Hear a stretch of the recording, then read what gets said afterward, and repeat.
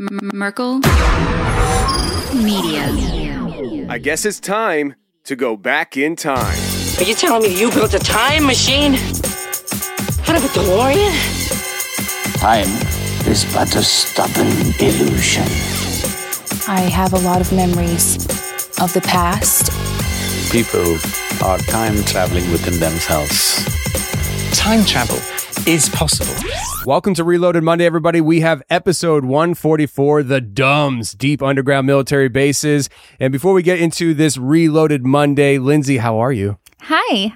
Hi. I'm good. Good. This is my wife, Lindsay, and the public has not heard you in a long, long time. Some of the member shows you're on talking and saying hi, but the public hasn't heard you in a while. So you do exist, right? I do. I can't remember the last time I did a long time. Yeah. Maybe episode 3. I don't know. It's been a long time. But I just wanted to bring you on for this introduction to the Reload because you lived it with me. This episode, what you guys are about to hear, episode 144, The Dumbs, Deep Underground Military Bases, was what would you say, a very... divisive episode? Yes. Very divisive. Love-hate relationship? Yeah, you either loved it to this episode or you hated it. Mm-hmm. And those who hated it, let me know about it.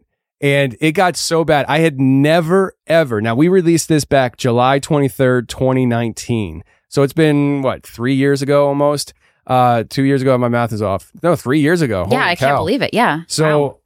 When I released this, I was driving my truck and the amount of emails that were coming through our email inbox that day of just vicious rage, comments on the Instagram. I don't know if it was Instagram, it was probably Facebook back then, but it was just so bad that I literally pulled my truck over, hyperventilating. Like I was having a nervous panic attack because I was like, oh my gosh, like I was so thrown off about it. I remember I pulled my truck in behind a business that had an open space. I parked my tractor trailer underneath some trees and I literally sat there hyperventilating for like 45 minutes. And I literally was on the edge of quitting the show. Sometimes I reference about how sometimes throughout the history of the show, there's been things that made me feel like I just wanted to quit. This was the thing that literally brought me to the edge. Like I was on that edge. I was like, I'm done. I am not doing this show. This is not worth it.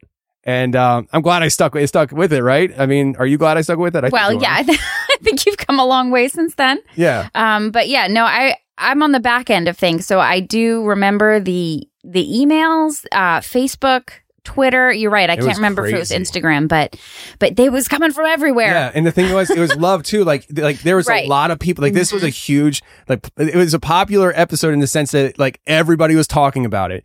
And it was either you freaking loved this episode or you hated it and you hated my very existence for allowing you the opportunity to hit play and suffer through it. Like you didn't have to keep listening, but you did. And you hated me for it. And they let you know. Yeah, it was crazy. And I thought, why not? Let's play that again this Monday. So here we go.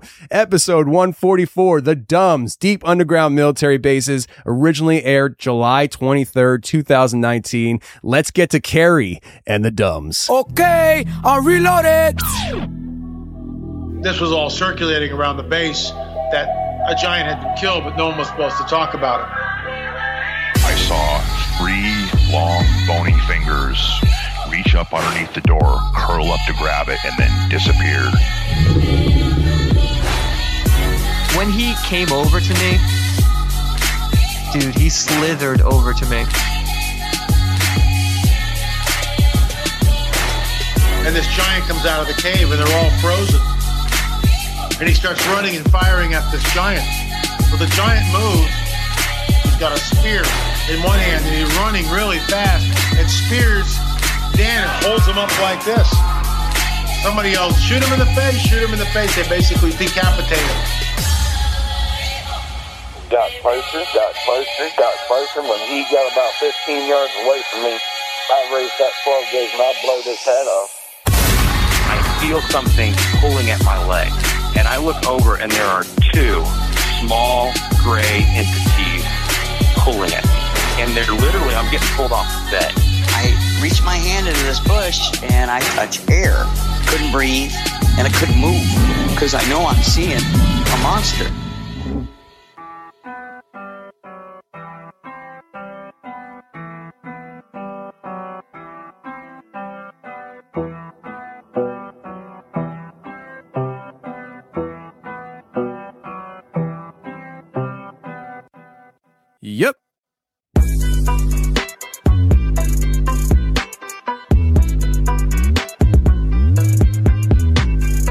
Welcome to the show, everybody. You're listening to The Confessionals. I am your host, Tony Merkel. Thank you for being here.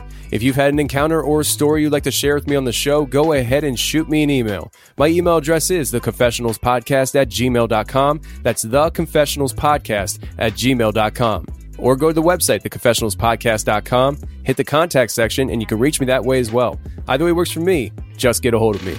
Now, last week I announced that we are doing memberships on the website. So if you go to theconfessionalspodcast.com, you will see that there is a join button. And if you hit that join button, you have two options to sign up as a member. The first option is $7 a month, and the second option is $70 a year, which you get 2 months free if you sign up for that option. What will you get as a member? You'll get one extra episode every Thursday. Every week, you're going to get one extra episode on Thursdays. Plus, you get access to forums, chat rooms, instant messenger, private messenger. You get to listen to Patreon archives. There's some audio I was able to salvage from those days. And you also get access to watching live shows. Once a month or once every other month, I'll be doing a live show with a guest on the show, and there will be a live call-in number so members can call in and ask questions and join in on the conversation. If that sounds interesting to you, go to theconfessionalspodcast.com and join the membership program today. Now, this week we have Carrie coming on the show, and it is a great episode. Now, Carrie, her and her husband actually bought a piece of property on a national forest. It was the only piece of private property on the national forest, and it just so happens that it was on top of a deep underground military base. She talks about seeing chimeras, upright walking dogs, black-eyed children, helicopters going into portals. There was a lot of things going on this property, and she comes on the show to talk about it all. This is one of those episodes you're going to want to sit tight and listen to every word Carrie says. But before we get into that, I want you to listen to the trailer for this week's member episode. It's a good one. We talk about a lot of things, including Bigfoot. Let's go.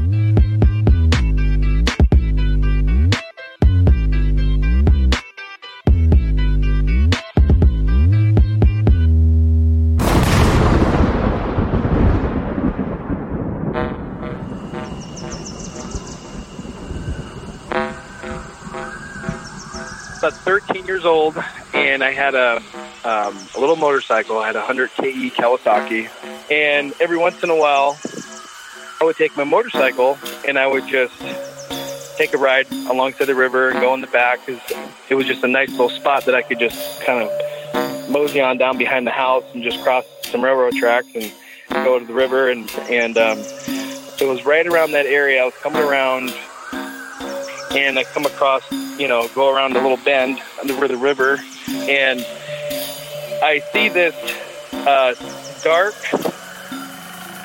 I wouldn't say it looked like a man, and he was standing, he was tall, probably 6-7 foot tall,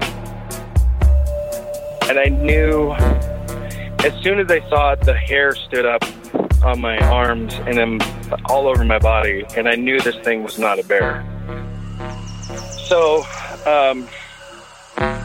I stopped the motorcycle, and I was probably, no more than 75 yards to the max. So I could barely see eyes, but this thing, he was just standing there, and it was probably a good 5 or 6 seconds, and then as soon as he walked down the bank, he disappeared. Like, he walked down the bank and disappeared.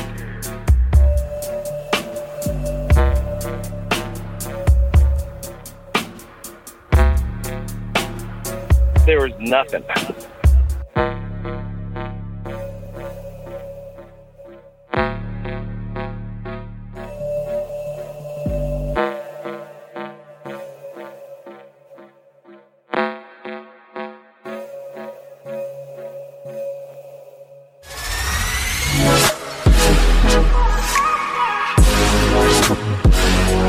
Carrie, how are you? I'm just fine. Thank you very much. Thank you for coming on the show and contacting the show with your experiences. Now, we were just talking before we started recording, and you started sharing some things about, I guess, your husband that you were married to and some of his clearances. So if you want, you can just start us off right there with some of your experiences with that. Okay, I'm going to start out with acquiring the property first, and then I can get back in and make references.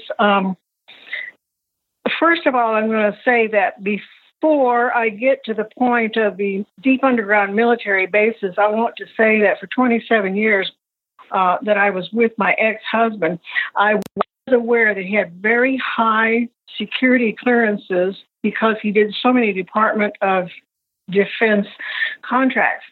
And there were things like we would drive down the road and he would see something on a truck and he would say, I manufacture all of those for that corporation.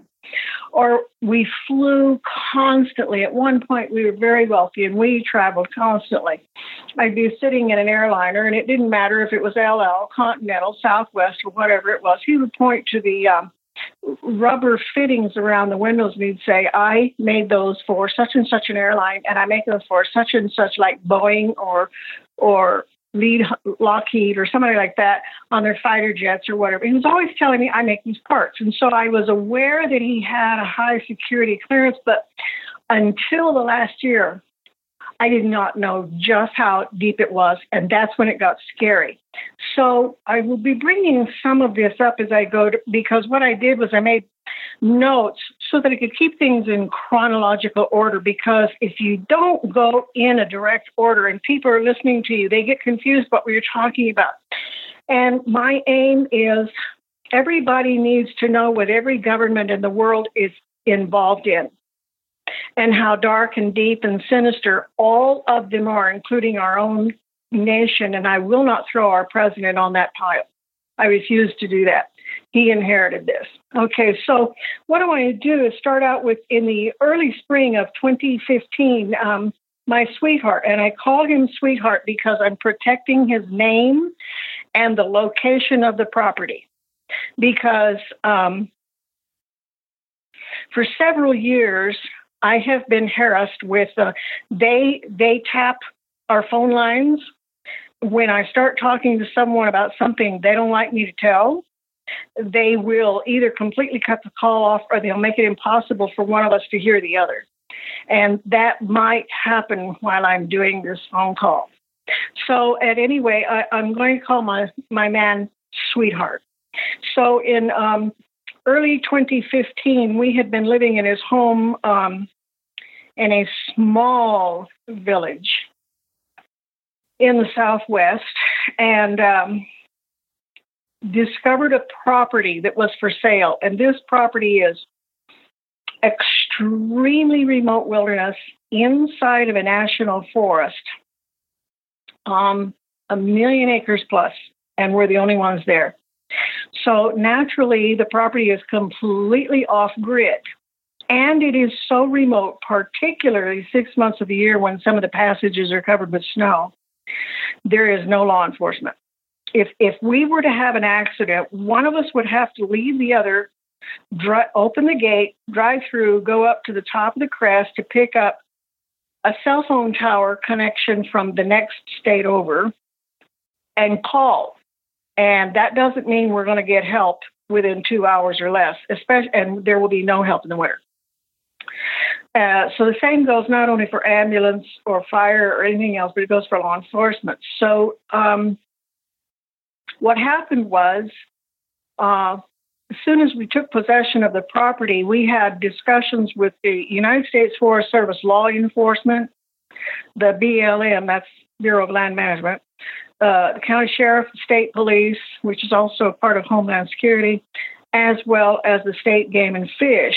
And they actually said that we are the law, to the point that every one of the 5 agencies told us, if you have to do something lethal, you have to do it because you're on your own out there.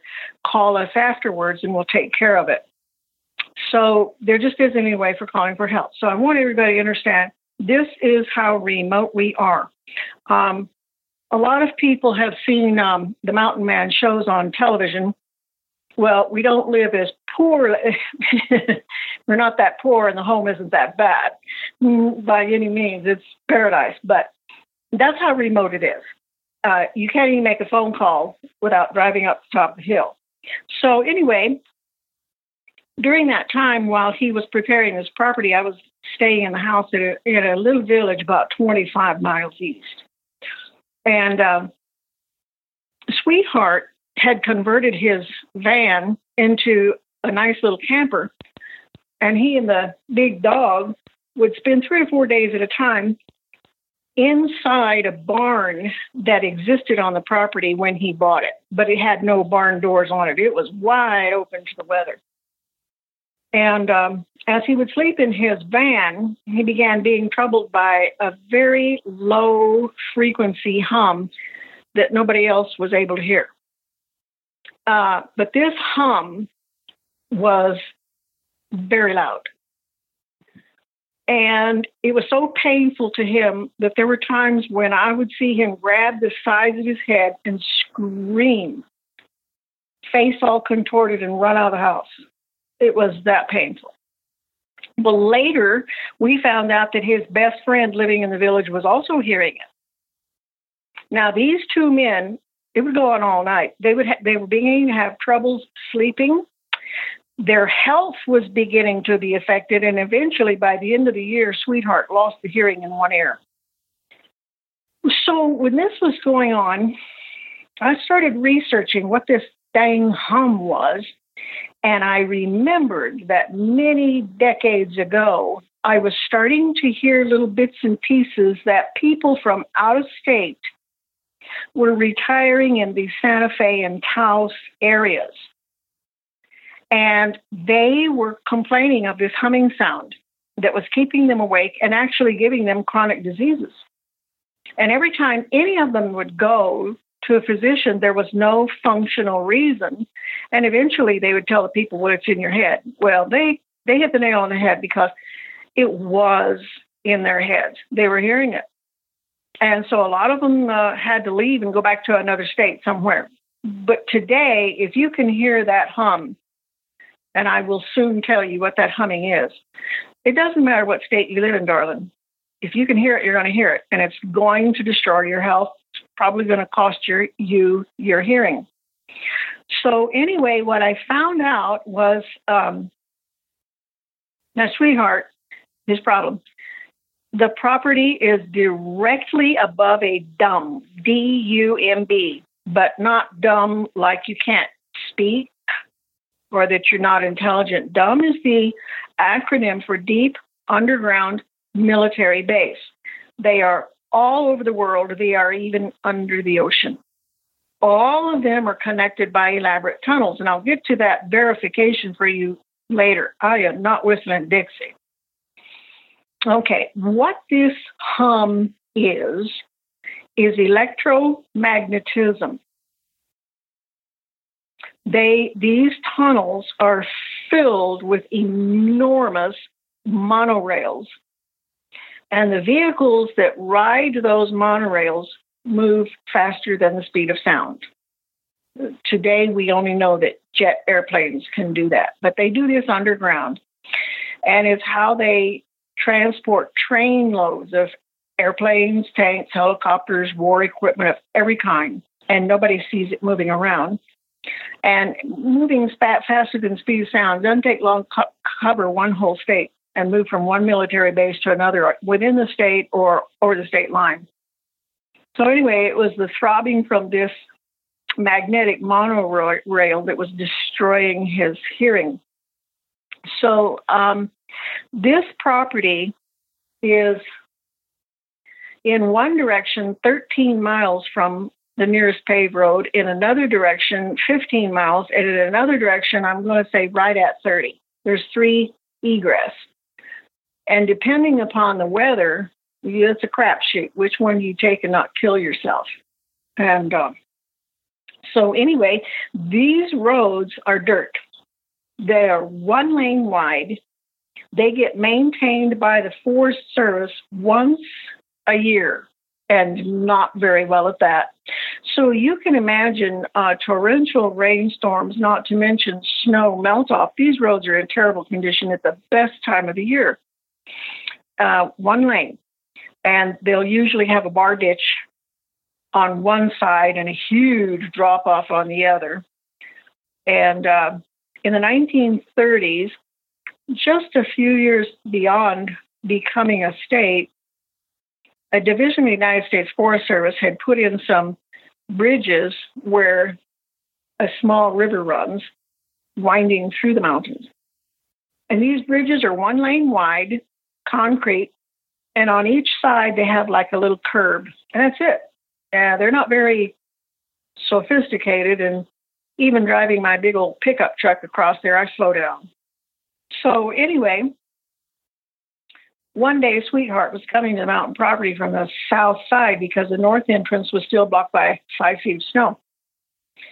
He could tell from the condition of the dirt road that someone was ahead of him driving an 18-wheeler.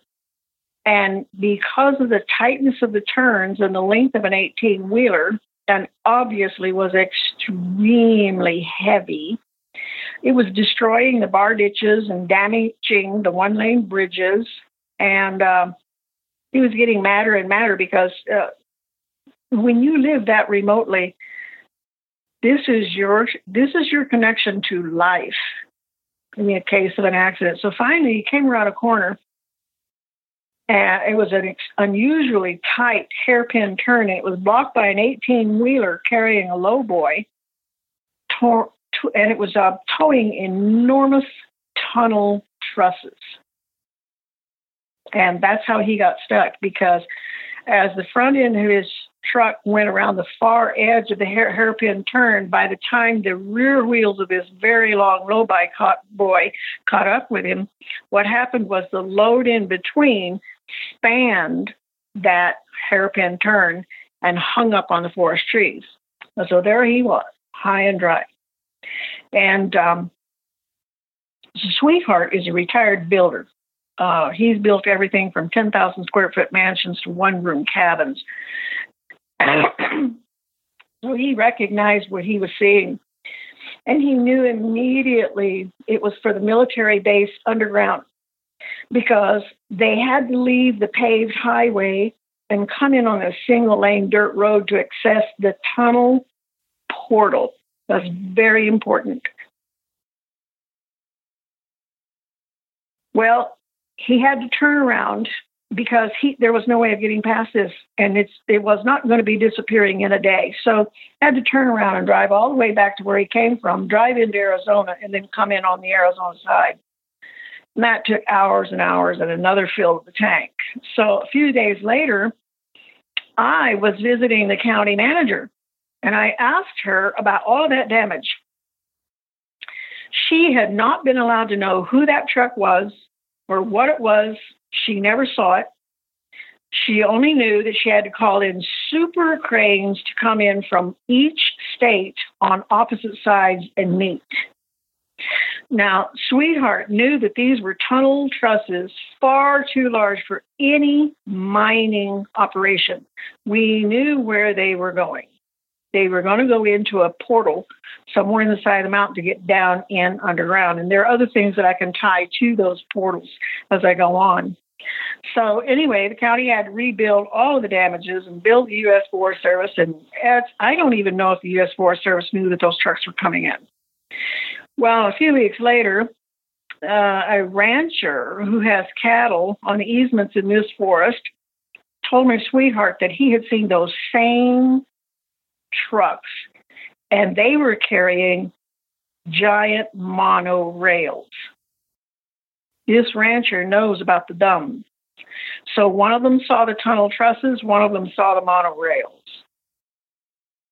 They were military grade, military size, and there is no way these trucks would dare transport such things on a single lane dirt road inside a national forest unless this was the only way to get building materials into the tunnel.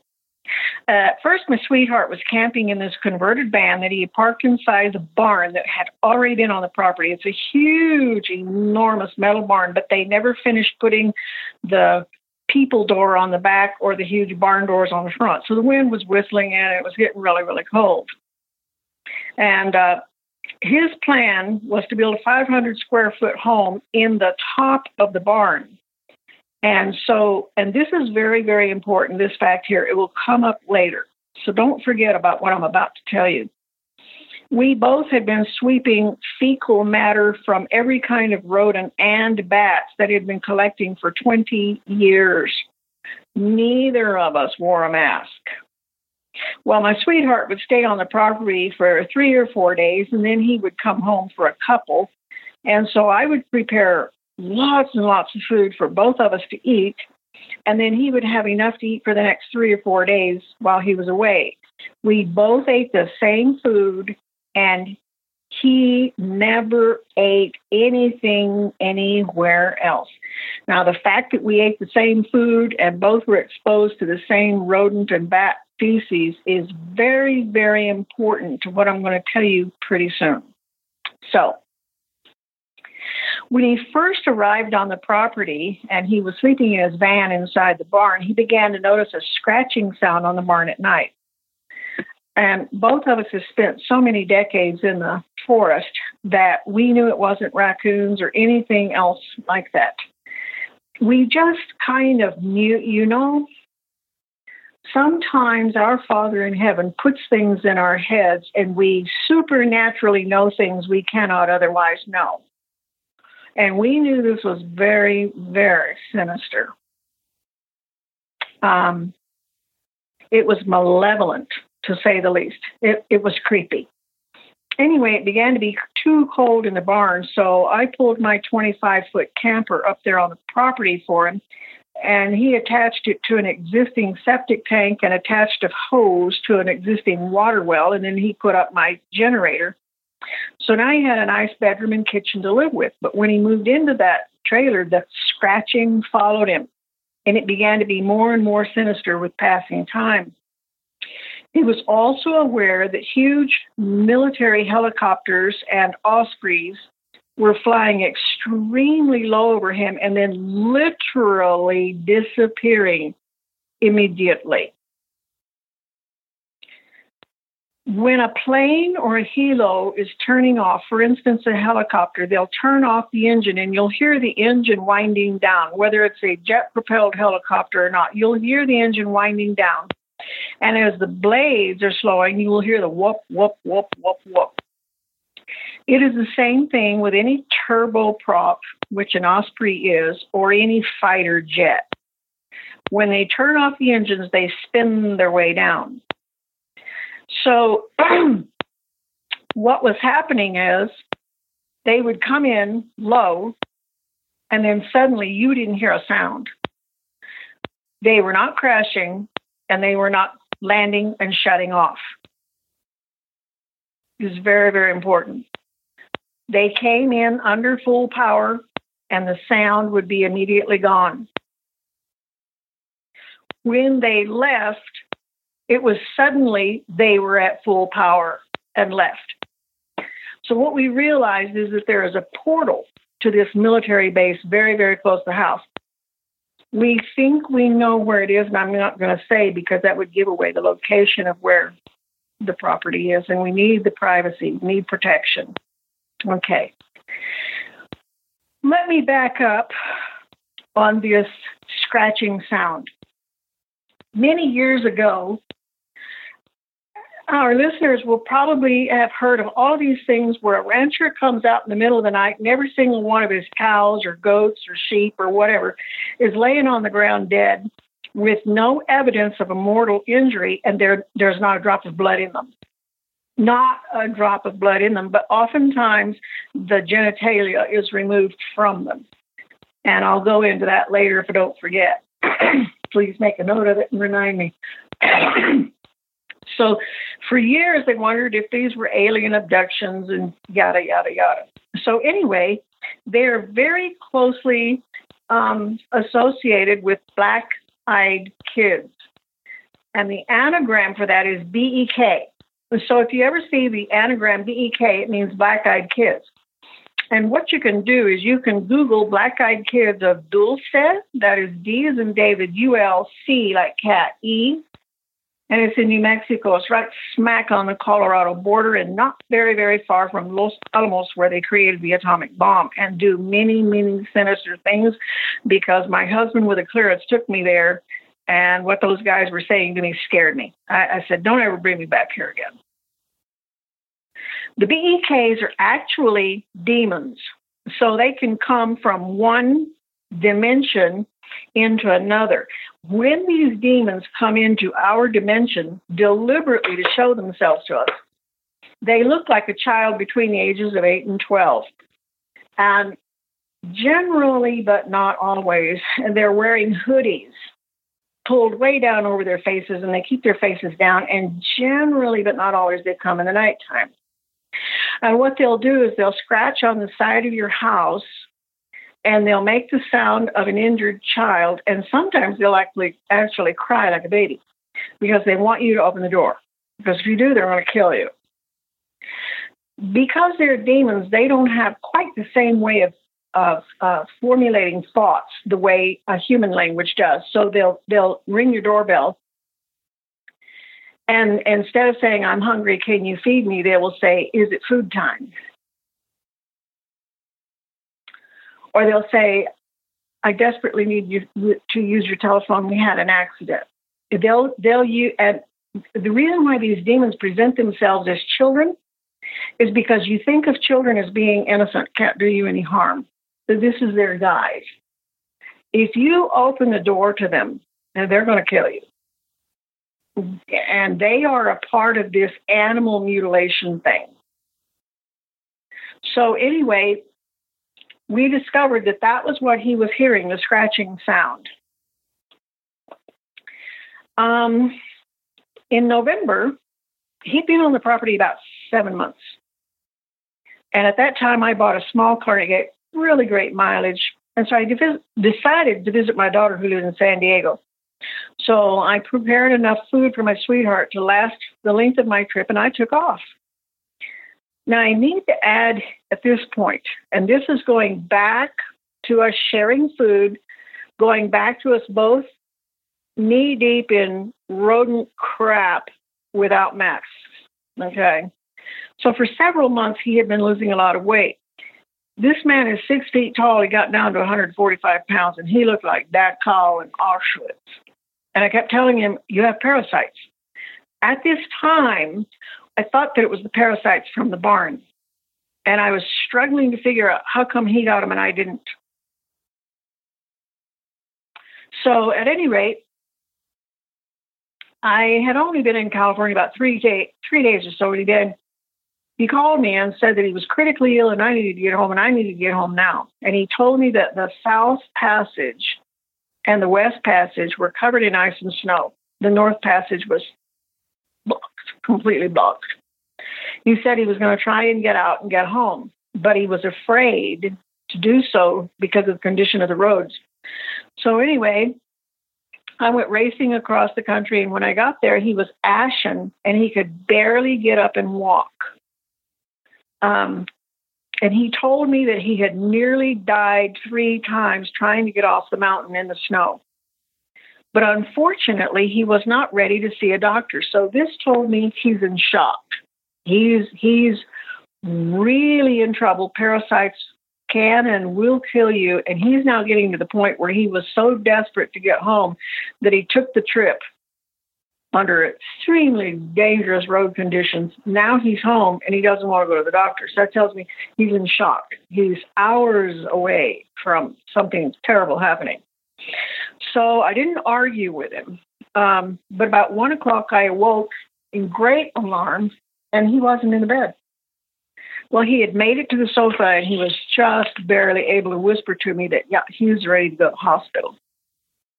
The nearest semblance of a hospital is in Arizona, 65 miles away, and it's got one doctor who refuses to be on call on weekends. One doctor and will not be on call. So anyway, I got him in my new little car, and it doesn't have rack and pinion steering, but it has something very close to that, and I would have killed both of us if it hadn't. I made the entire 65 miles through mountains with severe turns and climbs and descents.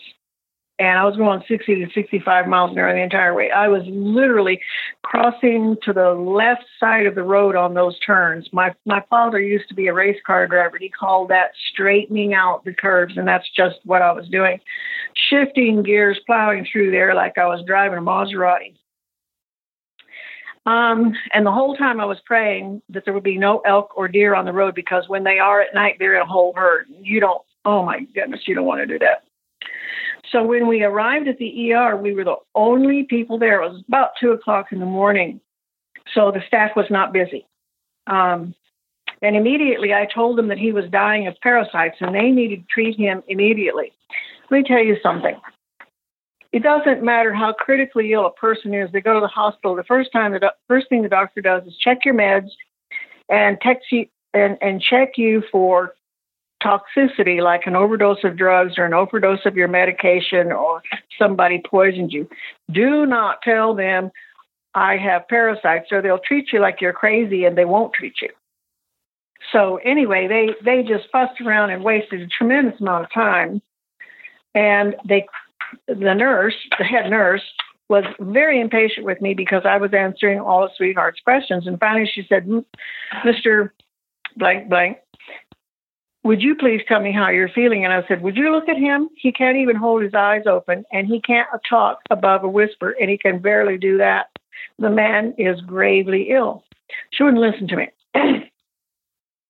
Finally, he needed to go to the bathroom, and so they wheelchaired him in there.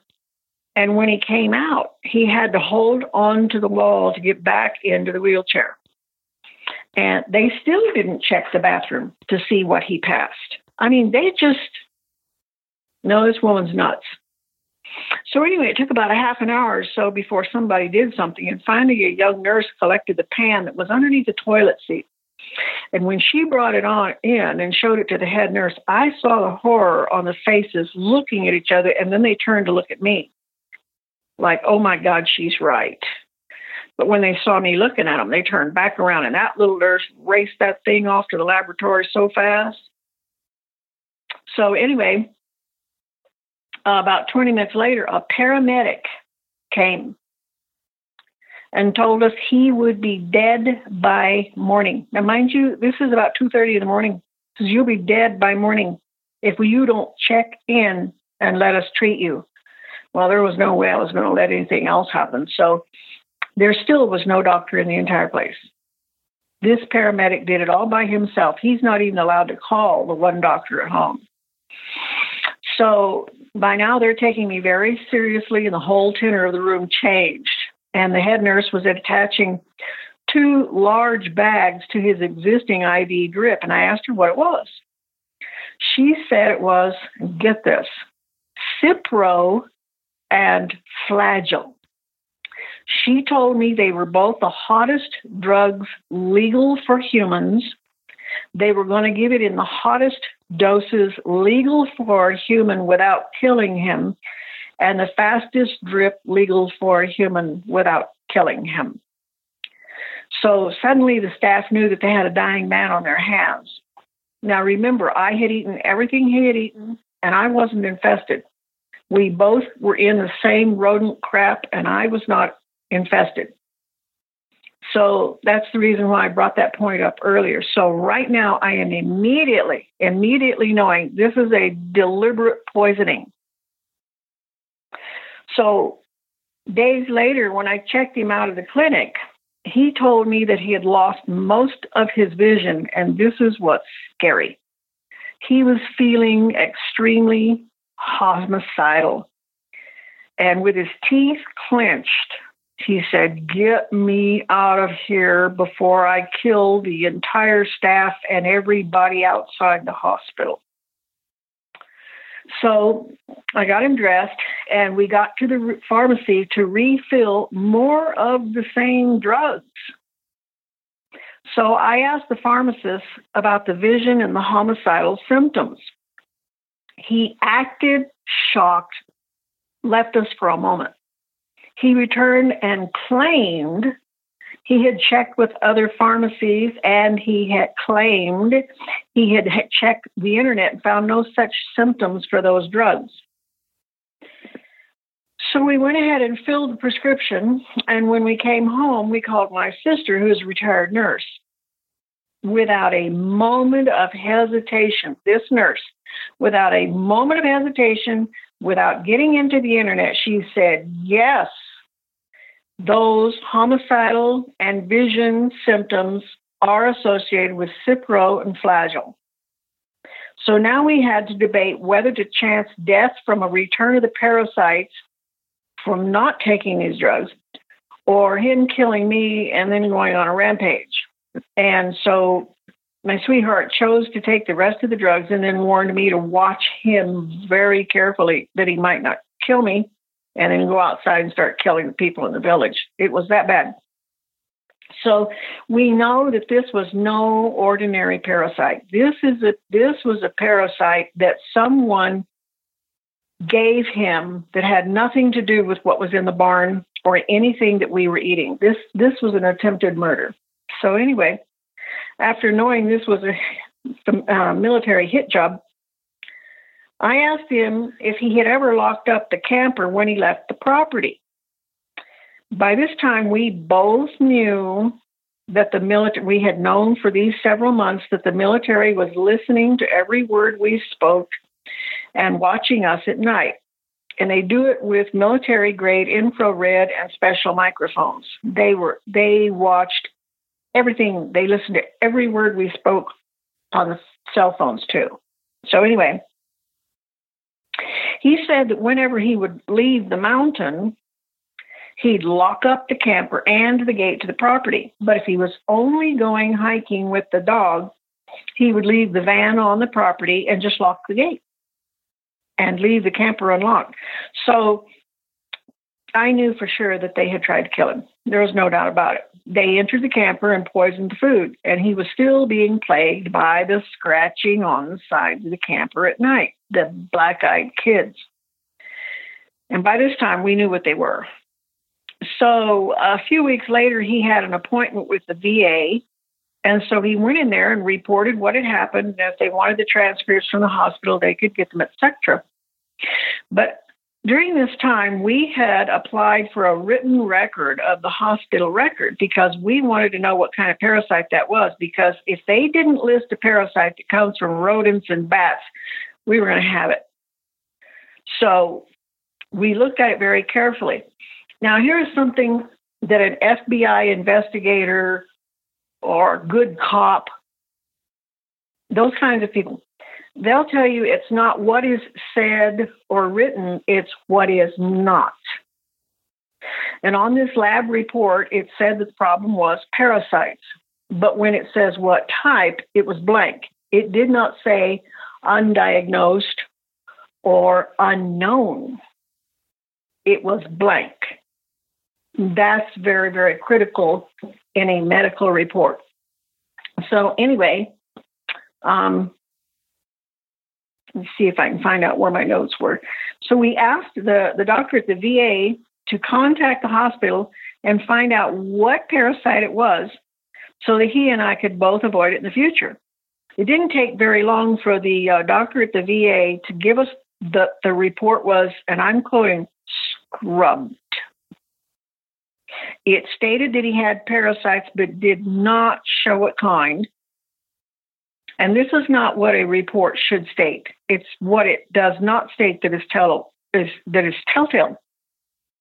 So instead of saying parasite, type unknown, it said parasite, and the next space was blank.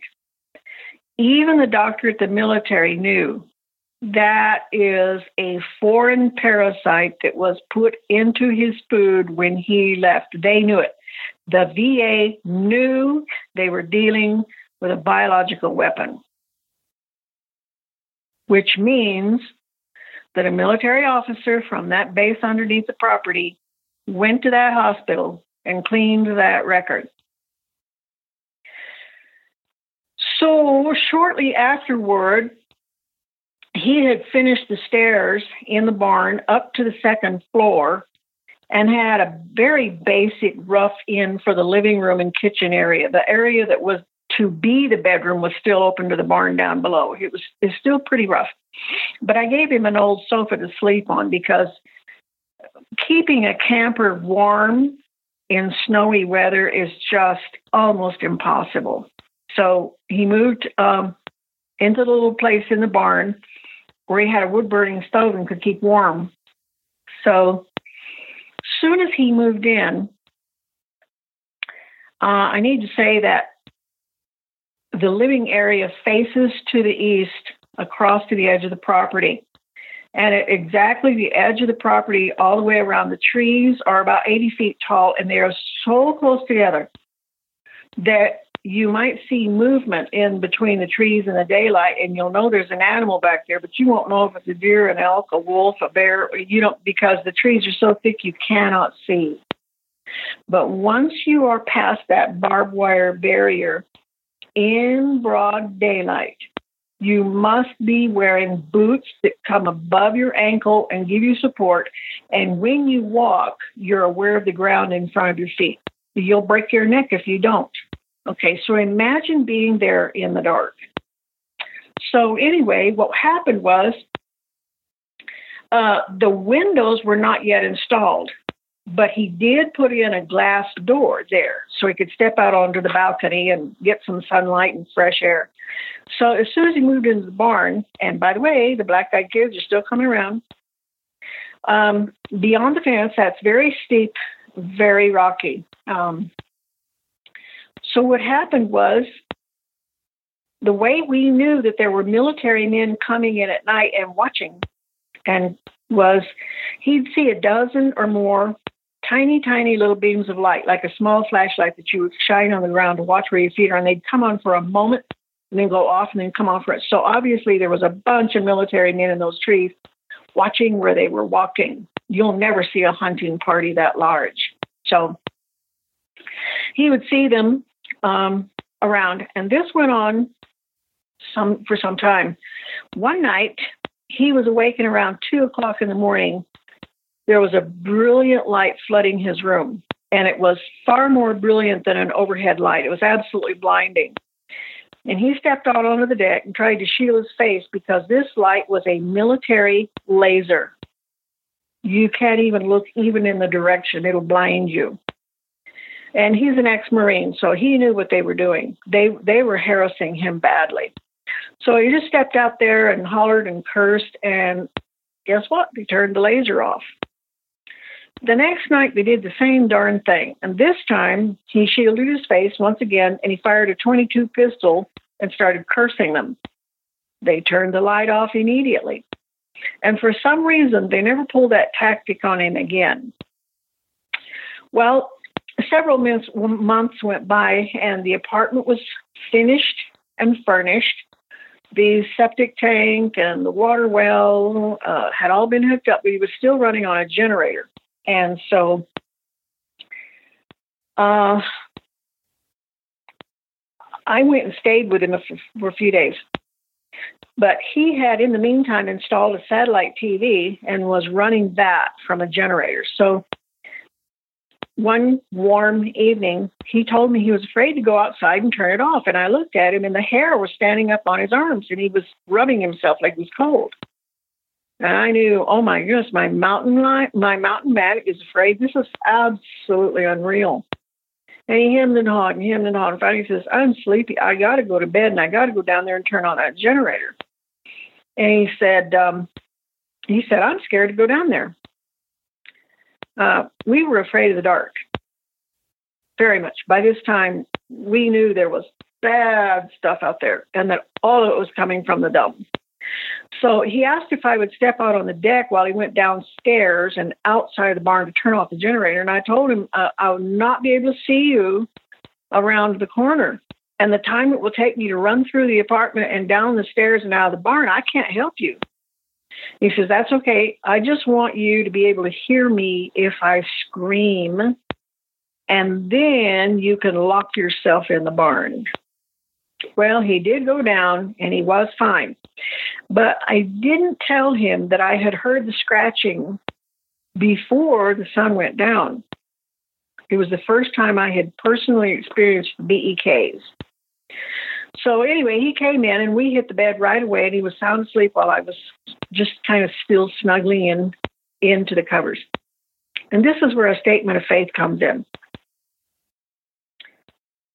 We worship the only true and living God and his Son. And as a Jewish woman, I call both of them by their Hebrew names. Now, I don't mess around with darkness. Man, I will get in the face of darkness. So anyway,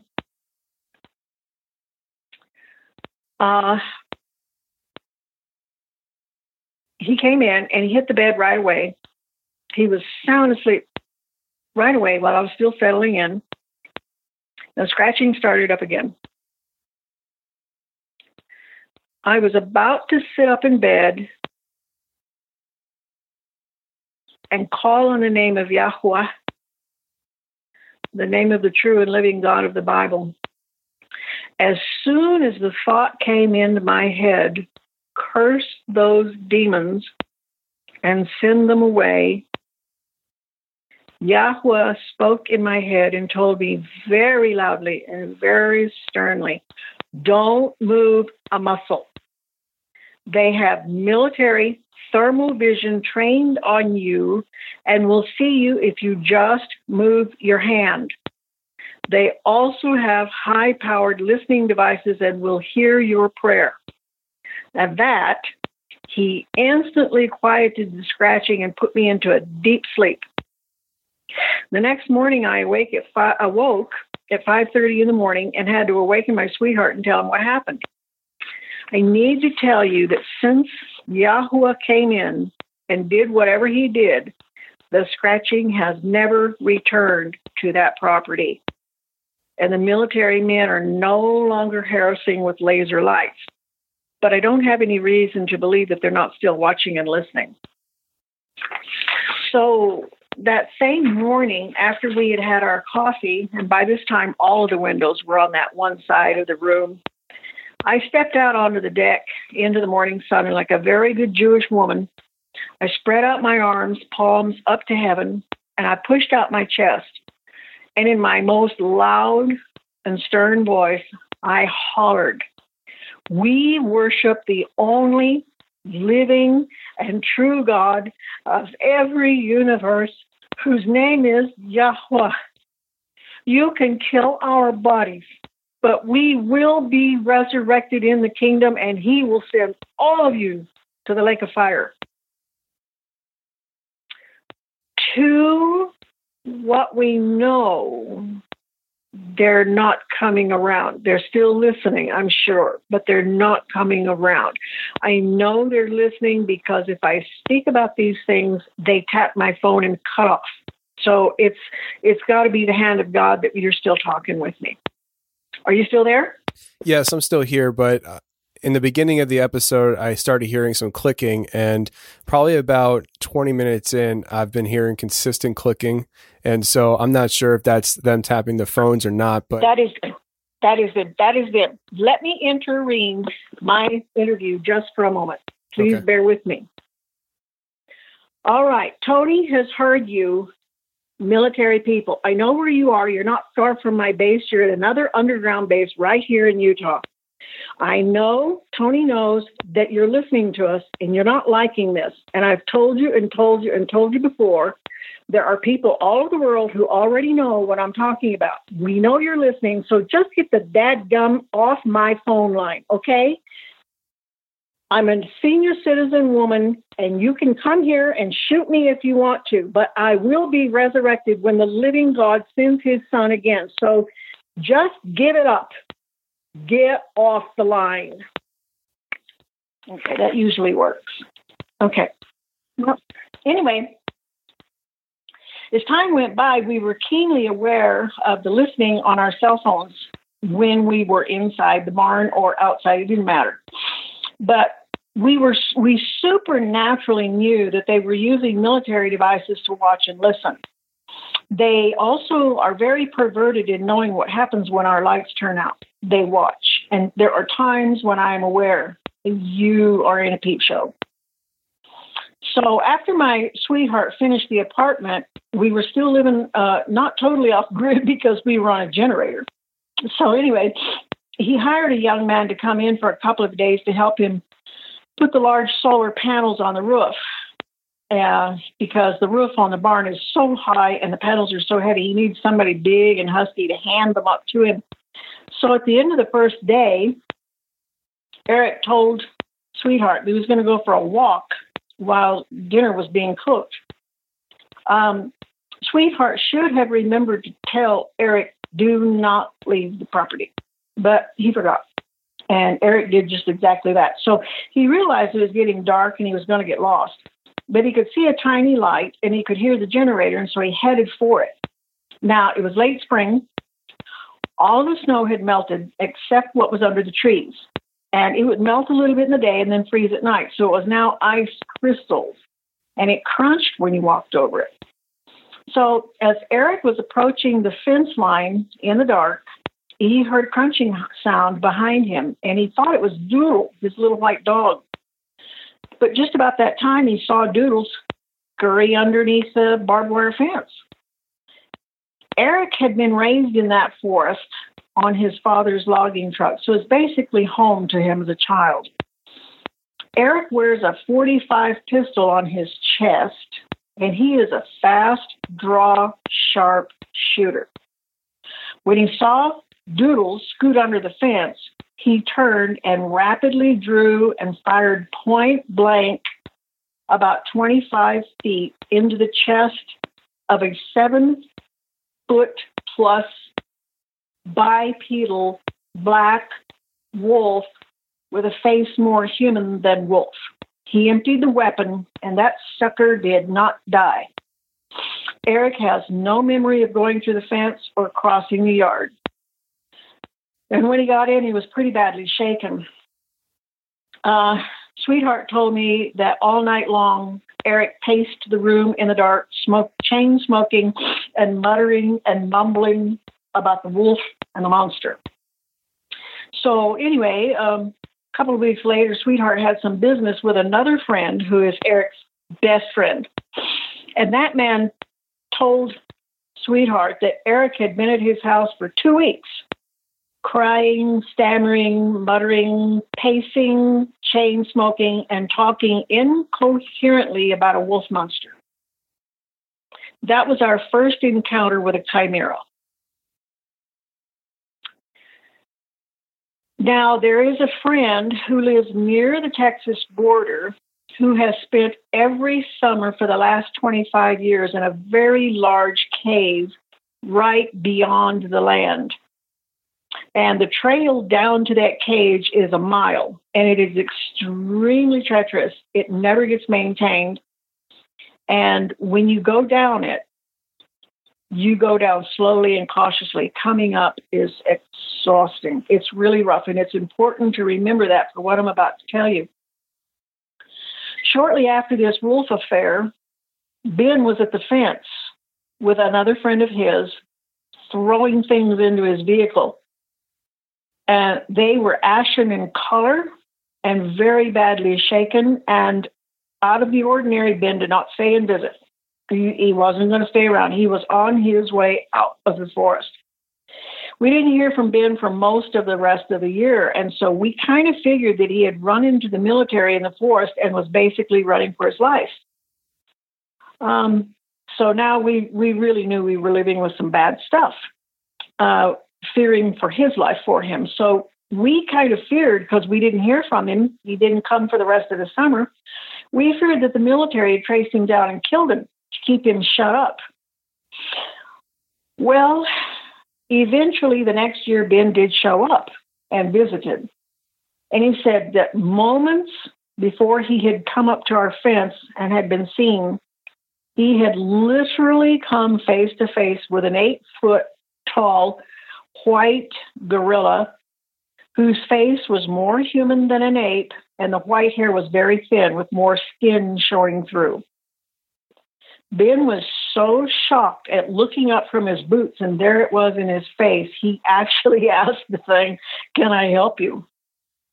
But all he wanted to do was get away from it. And as I said earlier, the trail is extremely rough. You don't back up on that trail. You turn around and watch where you're putting your foot, or you will fall to the bottom and kill yourself. So he was checking the ground behind his boots because of that. And when he looked up, it had either climbed a tree or hidden behind one. Ben and his friend ran as fast as they could up the trail, and they escaped. So that's number 2 chimera, right near the house.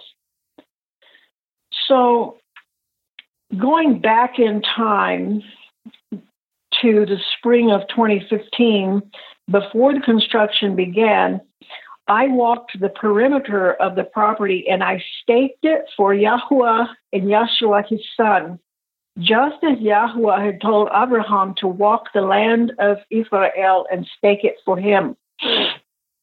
So about a year later, after me doing that, Sweetheart, during the day, had been given several visions in one day. He said Yahuwah would jerk him out of whatever he was doing and give him some vivid vision that would just shake him to the core and then return him to his work in the barn. And an hour later, the same thing. He got about 7 visions in one day. And one of those visions was a very brilliant blue flame that covered his land about 3 or 4 inches high, sweeping rapidly from the west to the east. And I have to mind you, to the east is Jerusalem. And then it stopped. And when it was gone, it had consumed absolutely nothing. So from Bible scripture, I know this was Yahweh's sanctification and returning a blessing from the staking out that I did earlier. On the same day, one of those visions that he was given was thousands and thousands of chimeras of varying kinds lined up against the fence, trying to get to my sweetheart, but they were unable to resist the unresistible force of the Holy Spirit. So we know that as long as we are on that land, those chimeras can't touch us, but they have come literally to the fence. So he has also seen 2 other chimeras during this period of time. Once when he was driving back to the house to see me, one of them ran in the road in front of him. The back portion of it was an elk with a typical white butt. At midsection, it became a deer, very easily identifiable as a deer with a deer rack, and it ran faster than any animal on the mountain, faster than a deer or an elk, and was out of sight before Sweetheart could even stop the truck and look at it. He was stunned. This was not a natural animal. This was something created. Another time he was leaving the mountain and a flock of wild turkeys crossed the dirt road in front of him. And as you know, turkeys move pretty doggone slowly, and you can just stop and watch them. You can even talk to them. They just take their time. So he got a really good look at one of the toms. This tom had a neck 3 feet long with the head of a snake. And it was fully accepted by the rest of the flock of turkeys. So it seems that the military has stopped harassing us for the time being. Are you still hearing that clicking? A little bit, but it's not as consistent. Every once in a while it comes in and then goes out. Okay, that means the Holy Spirit's answering me. The military appears to have stopped harassing us above land. And the Scratchers, which are the black-eyed kids, have not come back since the almighty living God dispatched them. But we do still experience the planes and helos and the magnetic humming. And one day last year, Sweetheart was burning weeds. Oh, I almost forgot. He probably last summer sometime, he had gone out about 7:30 in the morning and was standing out on the deck, which is 16 feet above the ground. And the view, the property is like paradise in the middle of the forest. It's the most god-awful, beautiful thing you ever did see. And so he was out there on the deck admiring the view, and he got this creepy feeling he was being watched. So he started looking through the trees. Now, mind you, he's 25 feet from the fence. Started looking through the trees, and there's a white Draco watching him. What people call the little tiny people, the little aliens with the big heads and the weird-looking eyes, that is not an alien. Those are demons. The One World Order wants you to think that they're friendly aliens from outer space, but they're not. They're from terra firma. They are demons, and they come and go from different dimensions. Those are called Dracos. They have white, gray, brownish, and I think green. I think there are 4 colors of Dracos. Anyway, he saw this thing on the fence, 25 feet from him. Scared the big jabbers out of it. He ran in and hid in the bedroom. When he came out, it was gone. So here's another thing that we know the military is watching every damn thing we do. He was burning weeds in the yard a little more than a year ago, and it was sending black smoke. And it was the time of the year when fire people are not in their fire watch towers. So how would anybody in 1 million acres see this little grass burning? Weeds. But the military knew about it, and they sent an enormous Black Hawk without any markings, came out of the portal and hovered right above my sweetheart. Just hovered there watching him. Exactly 2 hours later, which is how long it takes to get from the nearest forest station that's in charge of that part of the forest, exactly 2 hours later, a ranger came up to the fence, obviously to see what we were burning. He stepped out of his truck.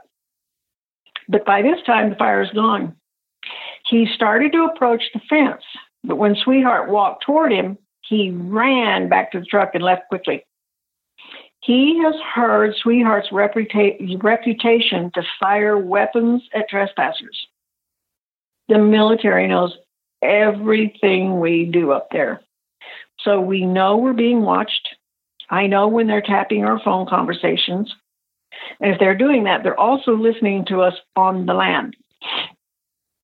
And if I'm speaking on the phone to a friend about these matters, they will tap and interfere. And I finally started yelling at them. And a young Marine Black Ops told me to yell at them, tell them that I know they're there and I know who they are. And so when I do that, they kind of back off or they slow down, but they still do this. And the same young Marine Black Ops told me that one of the reasons why we don't see the chimeras in the daytime as often is because they're let out of the base through the portals at night to go grab elk and deer and anything else they can eat. And then when it's time to bring them back, they have a chip implanted in the brain. And the chip signals them come home. So anyway, I need to back up. In 1989, my ex-husband, who is a manufacturer and has multi-million-dollar contracts with the Department of Defense, came to me one day and he said, every time I go to Texas, I'm not as productive as I need to be, because he says I'm constantly getting on and off planes. I'll go to Austin. He says, then I have to rent a car. Then I have to go check into a hotel. He says, and the day is shot. And then I go see as many clients as I can. Then I have to check out the hotel, go catch another plane to Houston. He says, that's not functioning. And we had just bought a new SUV. So he suggested that we rent a travel trailer and spend an entire month so that we could see all of his clients and also do some cold calls on some new ones. And I said, okay.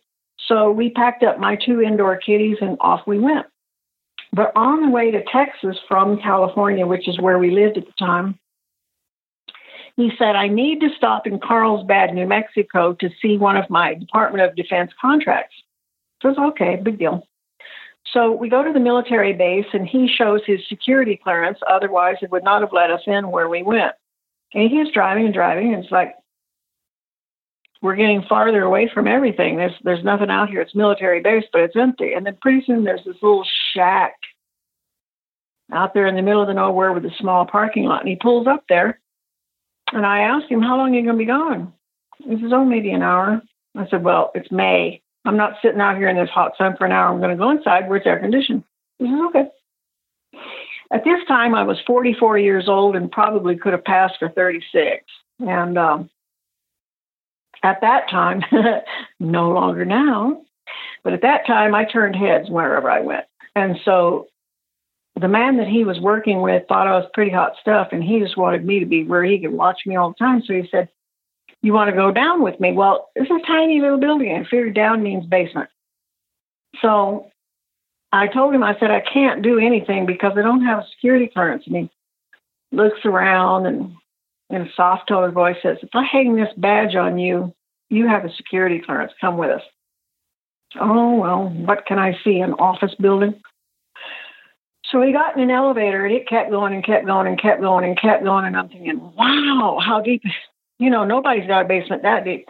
Come to find out, we were 28 stories down, and we were on the first level of a tunnel system. The minute those doors opened, I knew I'm someplace I should not be. I'm going to see things I should not see. This could cost me my life. And basically what it was is this enormous cavern that was carved out of salt. It was hard to believe that there was that much salt that far below the surface, but there was. And I could also see that there were enormous tunnels going off in several different directions. This was massive. How many more layers were there? So just out of fear, I kept my eyes down. But out of my peripheral vision, I could see men coming and going in hazmat suits. I thought to myself, oh my God, what have they been exposed to? Which tunnel did they come out of? What did they do when they were in those side tunnels? It was being really, really creepy. So we ended up standing in front of a lead box that was probably about 2 inches thick and about the size of a kitchen table, maybe a small kitchen table. So we're standing there next to this lead box, and the lid has no hinges on it. It fits, and it's leaning against the side, and there's a rubber seal. And come to find out, my husband at the time was manufacturing that rubber seal for all of these lead boxes. And so they were talking business, and I was trying very hard not to listen, because what you do not know will not kill you. So finally, they were winding up, and this guy had been trying several times to get my attention. He was really making a fuss over me. So finally, he asked me, "Do you have any questions?" And I asked him, "What are these lead boxes for?" And he smiled very proudly and very unashamedly and says, "We take spent nuclear rods from power plants and submarines and other military devices, and they're still radioactive and dangerous. We put them in these lead boxes, and then we cover them with salt." And he spanned the room, and I looked, and there were huge mounds of salt all over the room where they'd already buried many of these. And you can imagine my response to that. So I asked him, "And just how long does it take for the salt to eat away and rust the lead box, allowing all of this radiation to escape into the mountain?" And he laughed at me and said, "About 20,000 years, but what do you care? You and your grandchildren won't be here." So at any rate, since that, for many years, I put that memory behind me. It was one of those scary things you don't want to remember. I put it away from me for several years.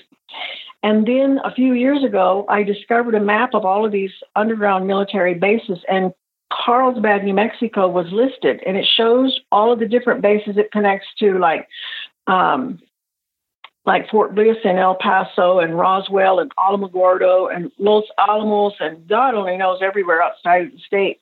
But it's listed as closed. That means it's full of radiation. So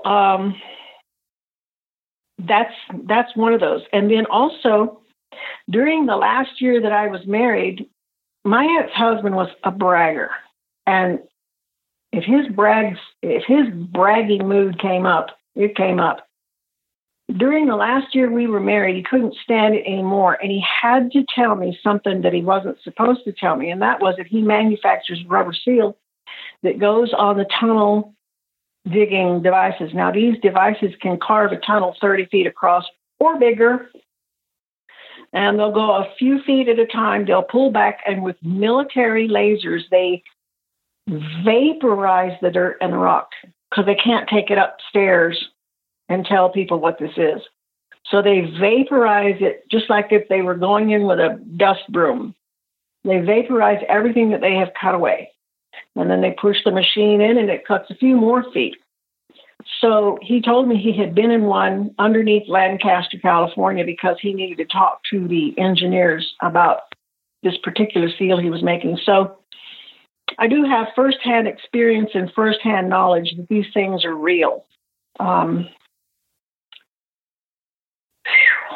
Wow.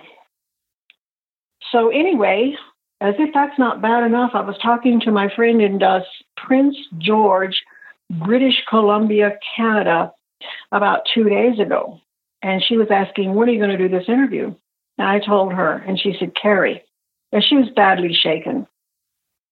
She said, Mike and I were grocery shopping this week. And she said, I looked up just in time to see two men coming down the aisle with one of those ISIS supergiants. And she says, do you remember a few years ago when we saw photos of Christian men in orange jumpsuits with their hands tied behind their backs, marched along a beach, and then made to kneel, and then the ISIS soldiers behind them executed them, and some of those soldiers they weren't even human. They were too tall to be humans. And I said, I remember that very, very well. And she said, well, these guys came down the aisle and they had one of them with him. Full beard, very, very Arabic. And she said, he went by Mike and her with the other two men. And in her mind, she is thinking to herself, he's got to be one of those ISIS super soldiers that's not a human, even though he looks like a human. And a mosque was just recently built in St. George. And as you know, the Canadian government is bringing those people in by the millions. And she knew immediately what he was. Now, these things look human, but they're not human. And they are, the soul that's in them isn't a human soul, it's a demon. And they can smell human beings. You can't hide from them. They can smell us. And they can sense when you're paying too much attention to them. He whirled around, came back, and stood face to face with her, gazing down at her. And she is just under 6 feet tall. And she said he literally towered over her. He had to be more than 7 feet tall.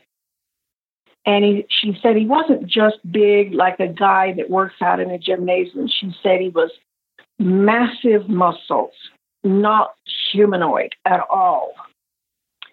And I asked her, what was the expression on his face? And she says, that was what was so scary. There was no human expression on his face. Just looking down at me with those evil, dark eyes and staring at me, she says, it terrified me. So that reminded me that in the last few months, I have seen news clips of one of the leaders of Syria. It's not Assad, but it's one of his top authorities. And on 2 occasions, I saw him in a United Nations meeting screaming in rage that not only is the CIA in America making these humanoid super soldiers, but they are making some of them with Arabic DNA so that they fit in with the Arab people, and that these CIA manufactured humanoid super soldiers are mixed in with ISIS. And he was screaming this accusation in the United Nations against the USA. And I've seen enough to know it's true. It's true. I saw a film of one of them kill a human being, sit on him, cut him open, take his liver out, eat it, and laugh. So, is there anything that you want to ask or comments? Yeah, I have lots of questions. I mean, this is one of the most fascinating stories I've ever heard, and it's something that has a little bit of everything in it, and it kind of if you take your story and you start connecting dots with a lot of content that I cover on my show. My show is conspiracy, paranormal, cryptozoology, like Bigfoot, Dogman, things like that. You have a little bit of everything in this story that you just shared with us. And I guess I would like to start out by asking you, do you ever wonder why you were even allowed to purchase the property you purchased that put you in that situation? Well, it's no big deal. The man who sold it had it for 20 years. He had bought it from some hippies who had bought it before, and they built a tiny little pit in the back of the property, thinking that they would have a hidden house when they were there. Well, they came back one summer after the monsoons, and it was full of water. So it's like, oh, this isn't what we want. So they sold it to Roy. And Roy is a retired civil engineer, and he and Sweetheart have a mutual friend in the nearby village that is also ex-military. He was a super soldier, and he says there are things that are starting to come back to his memory that horrifies him. They trained him to be a super soldier. That's another story.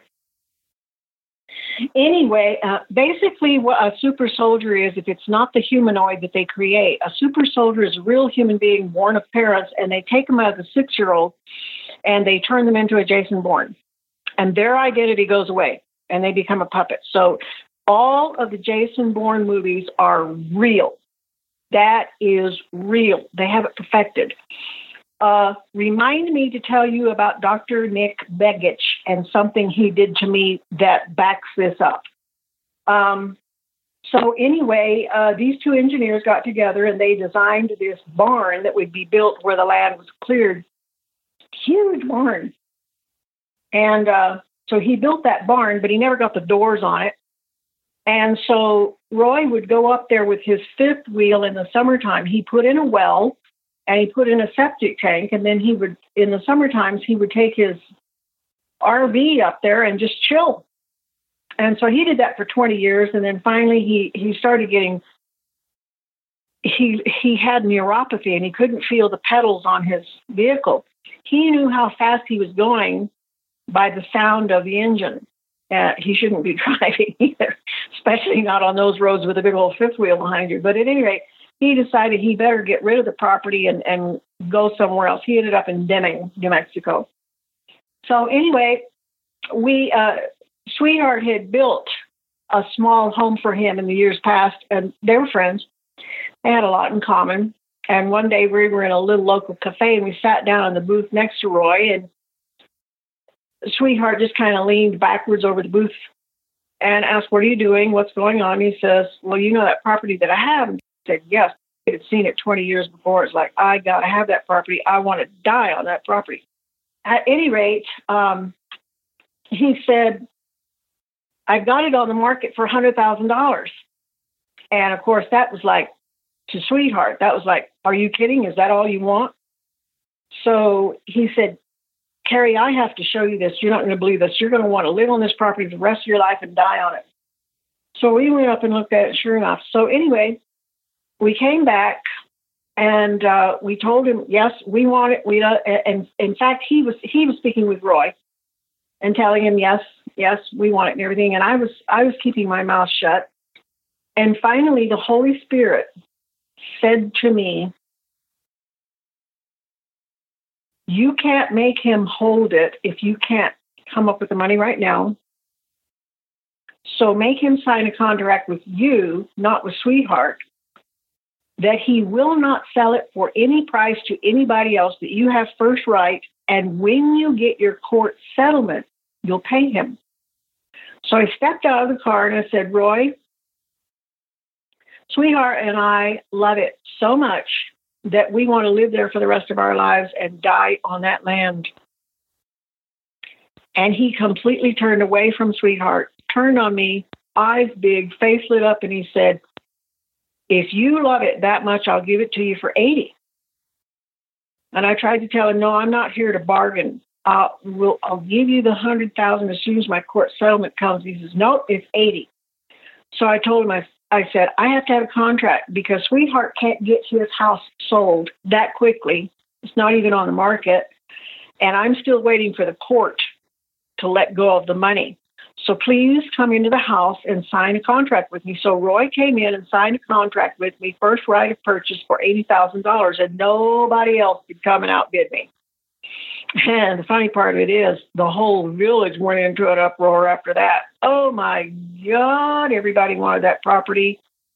So anyway, that's how we got it.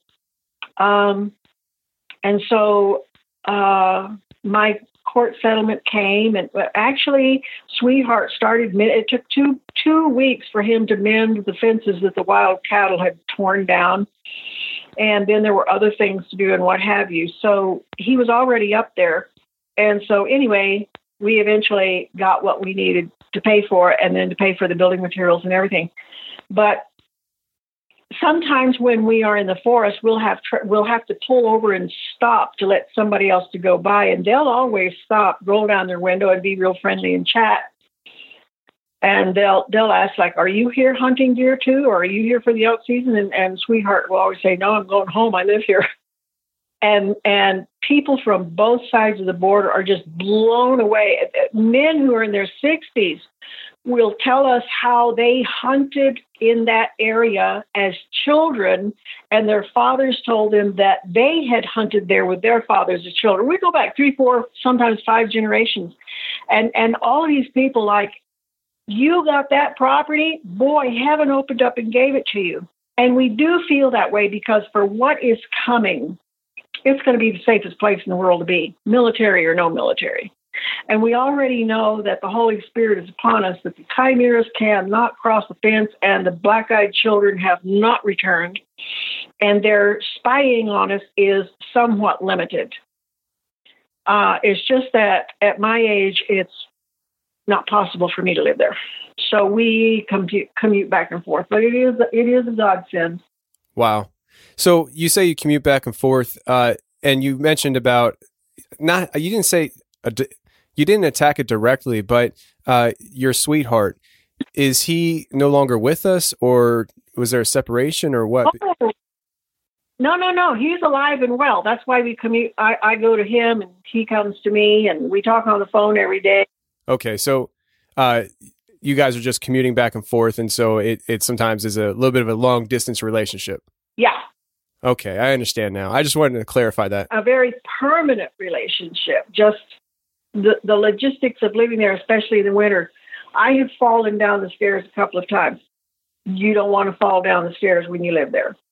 Because if you have to, somebody's going to have to go up to the top of the mountain to use a cell phone.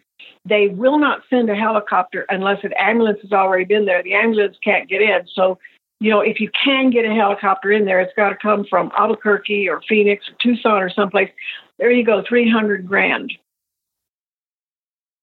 So there are difficulties in being an older woman there. I can understand that, and I respect that. So some of the things that you talked about, I want to kind of talk about a little bit here. One, the upright walking wolf and the white gorilla. Now, my audience is very familiar with the idea of Bigfoot and what people call Dogman, and they're seen all over the country. And I live in Pennsylvania, and Pennsylvania and Ohio are very well known for this white Bigfoot that runs around. And people who don't believe in such things, they would say, how could that ever even blend in to be unnoticed?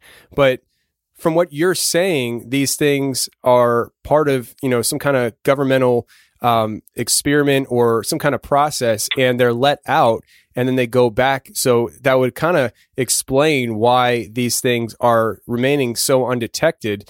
And in Pennsylvania, there is rumored to be a deep underground military base. And I know earlier you had said in every state they're there. And so there is more than one in Pennsylvania. Really? Do you have any idea roughly where the locations are?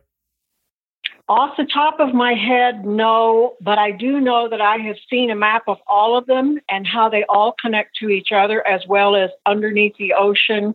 In fact, they've made mermaids. They're very much like an unusually large human, and at the waist they're a fish, huge scaled fish. And for some reason or another, quite a few of them washed up on a shoreline in Great Britain, and some children were there with one. One of them was still alive, and it terrified him. It's possible that their sonar that they use, sometimes it causes whales and dolphins to beach themselves because they're trying to get away from the sonar. It breaks their eardrums, and it's very tragic. And that's probably why they were on the beach. But they have bases underground and portals and everything. So and they have chips in them that will program them to come back. Oh, here's something else I almost forgot. It was before I moved to Utah, and I was still had the house. It still hadn't been sold. So at any rate, he came home. It was summertime, and he said, now this is when he would have as many as 8 bull elks on the property wallowing in rut season, and huge herds of females as well, and then deer all over the place. Okay, so he came home one day, and he said, from the time I left the property to the time I hit the pavement, which is 13 miles, and it takes about 40 minutes to go that 13 miles, he said, I was overcome by the smell of decomp. I said, you're kidding me. He says, no. I mean, not like you drive by a dead animal and then you're gone. He says the entire forest is overwhelmed with the smell of rotting flesh. And it's like, oh my God, they let a whole bunch of chimeras out and they killed, mass killing. So he was home for about 3 days. And when he got back to the property, he got up on just before he left the top of the mountain to go down into the valley where he is. He said that smell is still strong all these days later. And then after that point, it was like, where are the deer? Where are the elk? There are no animals in the forest. And there have been rare sightings of deer and elk since that period of time, more than 3 years ago. They just literally, and that plus on another occasion, it would have been very early in the year, immediately after a deer hunt season, he saw a caravan of big refrigerator trucks pulling huge trailers with ATVs, just literally a caravan. And when you have a huge refrigerator truck with a long trailer full of ATVs, some of those hairpin turns are going to be really sketchy. And why would refrigerator trucks be in the forest? What they were the military. They came up and they used brilliant lights, which is against the law, because when you shine brilliant lights on a herd of deer or a herd of elk, they freeze. They stare at the light and they freeze. And you can literally pick them off like ducks at the carnival. So they were obviously getting good quality meat without hormones or vitamins or pesticides or anything else, and putting it in the refrigerator trucks and taking it down to the portals because they're storing food for when they bring hell on earth to us. All of the elites will be in those tunnels and they'll be eating like royalty while everybody up here is dying. So you feel that at some point they're going to be releasing these things onto the surface as almost like a permanent thing, and it's just going to be wreaking havoc everywhere? Yes. There is a scripture, I believe it's the 9th chapter of Revelation, that speaks about the end of days, and it describes things that people speculate what they're trying to talk about. And I did that myself for many years until I learned what in the world we're dealing with and living with and seeing on a daily basis. Now I realize this is what the 9th chapter, I believe it's 9th chapter of Revelation is talking about, says that men will be so fearful that they will pee and poop themselves and their knees will knock together and they will want to commit suicide. So the reason why I wanted to do this interview is that people from all over the world are going to hear this interview. Some of them are going to think that woman's nuts. That woman is bat poop crazy, but no, I'm coming from some real solid information and experience. And the thing of it is, if people know what's coming, they can emotionally start preparing themselves. Oh, yes, I heard the woman talk about those. I heard the woman speak about that. Oh, yes, I know that our government is the bad guy, too.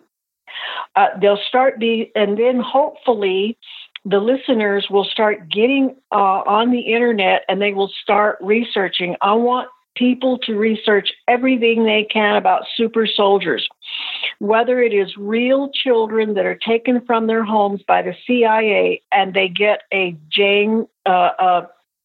Jason Bourne done to them, or they actually create a humanoid that is possessed by a demon and is enormous. I've seen pictures of U.S. troops, a long line of Humvees and troop carriers, and the super soldiers, the humanoids, they're not humans, the humanoids walking beside them because they're too big to get in the vehicle.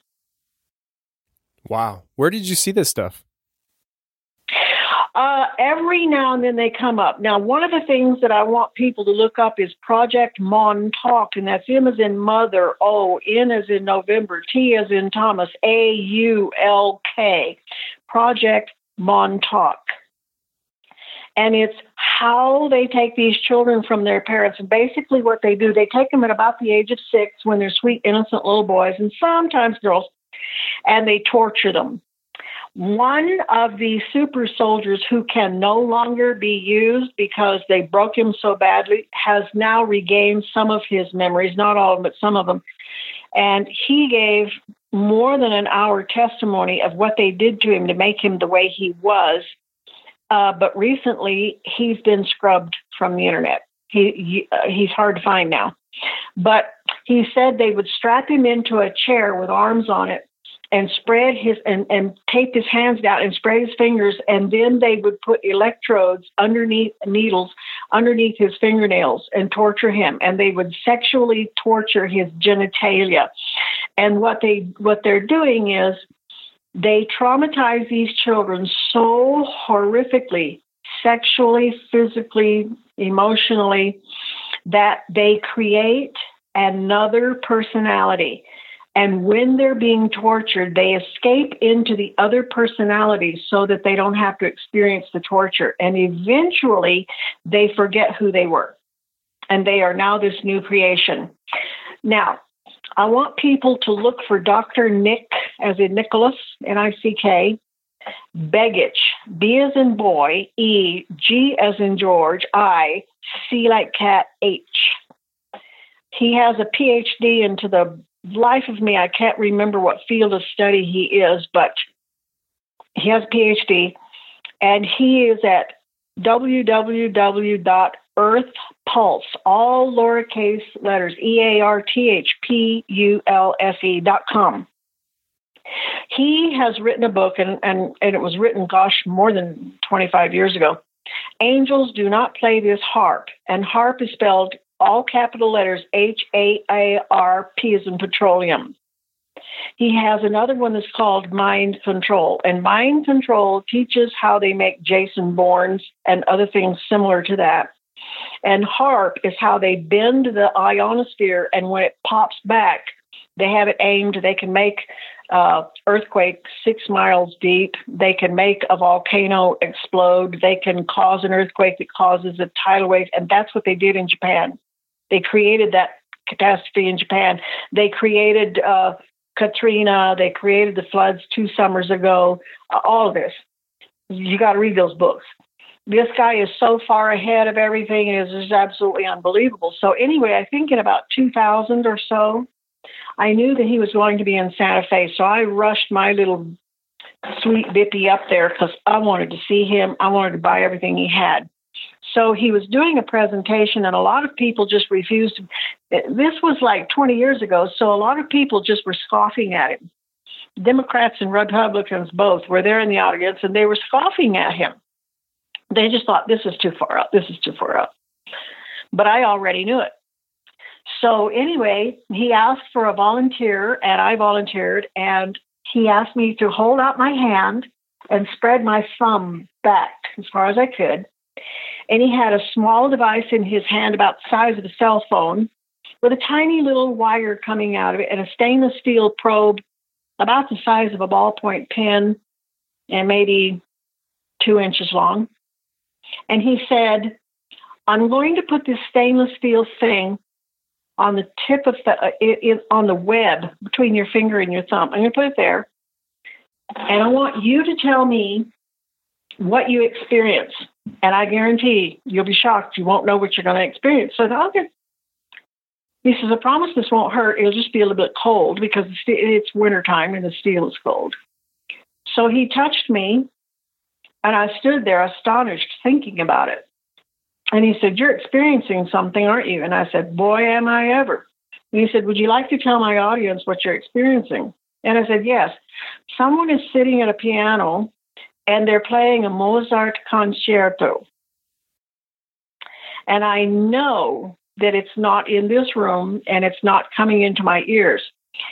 It's inside my brain, bypassing my eardrums. It's just in my brain. And he said, that's how it's done. And he said, now mind you, this was 20 years ago. He said, they have the ability to point at a single individual at a ball game or it lined up for a parade, anywhere where there's a large crowd. They have the ability to point a beam at someone's head, and instantly that person is a zombie.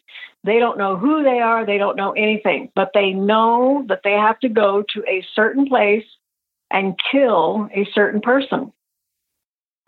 When the deed is over with, they will have no memory of it whatsoever. But just in case they might remember it later, just in case, they'll be assassinated. And that's how a lot of assassinations are done. And I began to think the other day, you know, how can the Clintons do away with so many witnesses and nobody's ever caught? Well, guess what? It's that little funny beam in the head.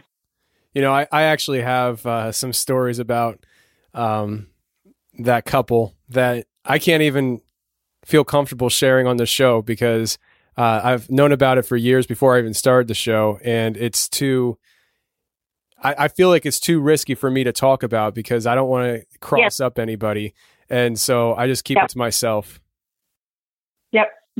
In the position that you are in, yeah, but you want to know something, if they're going to kill me, they would have done it by now. And if they do, they do. Well, I'm only 33 years old and I got a 2-year-old son and I got a lot of life I'm trying to get through. Is there anything else you want to ask or comment on? Yeah, I mean, boy, is there. So you were talking about the Black Eyed Kids and how you found out that they were involved in the mutilation. And you said to remind you to come back to that if you didn't get to it. I don't think you did. If you could go into how you found out that they were involved with the mutilations that you guys were finding. And also, how did you find out that the Black Eyed Kids were making the scratching sound?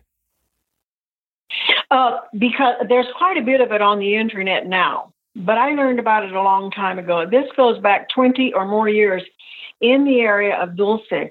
There was an enormous Native American reservation there.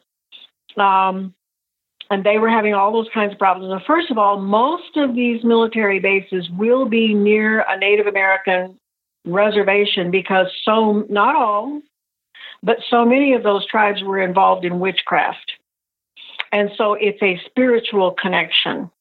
But anyway, when you come up with Dulce and the animal mutilations, You also come up with the BEKs. And then it seems that recently the BEKs have been spotted in broad daylight and they're being seen in other places. Now, here's what happens. If you actually look in the face of one of those, they have shark eyes. There's no white around the pupil. It's just those black, malevolent eyes. And if they look you straight eye to eye, everybody, male, female, doesn't matter how brave you are, the effect is terrify, run. But because they are demons, they can slip away from you just like, well, they were walking down the street, now they're not there. But everybody's encounters with them, they say they'll never forget the terror. The malevolence is so severe. And you will find them all around certain tribes of Native Americans, not all of them. The Native Americans themselves, there are 5 tribes that the Native Americans themselves call the civilized people, and the other ones are not included. And I won't go in here because every man, regardless of who he is, has the opportunity for salvation and life everlasting. So I won't name names, but most of them were always involved in demonic worship of some kind or another, and that's why they are there together. And another thing that I would like people to look for is there is a very famous ranch on the eastern side of Utah where UFOs, chimeras, and everything else were there. And one man had a ranch there, and they were destroying everything. It was awful. The skinwalkers. Awful things. And finally, he was losing everything he had. And finally, a government agency came in and bought the ranch and uses it for research. But one of the things that people can look for on YouTube is the Native American skinwalkers. Now, these are very, very dangerous. What happens is a human can transform himself. It'll be the medicine man or someone like that, can transform himself or herself into an animal. And for instance, one young man who was not Native American but lived on the reservation, I think he was a government worker, there was a dog, a skinny dog that came around, and it appeared to have rabies. And he was afraid it would hurt his animals and his children, and so he killed it. I think he hit it with a board. I might be confusing him with another person, but he killed the animal. And then he went to get a shovel or something to bear it. When he came back, the dead animal was not there. And he immediately became critically ill.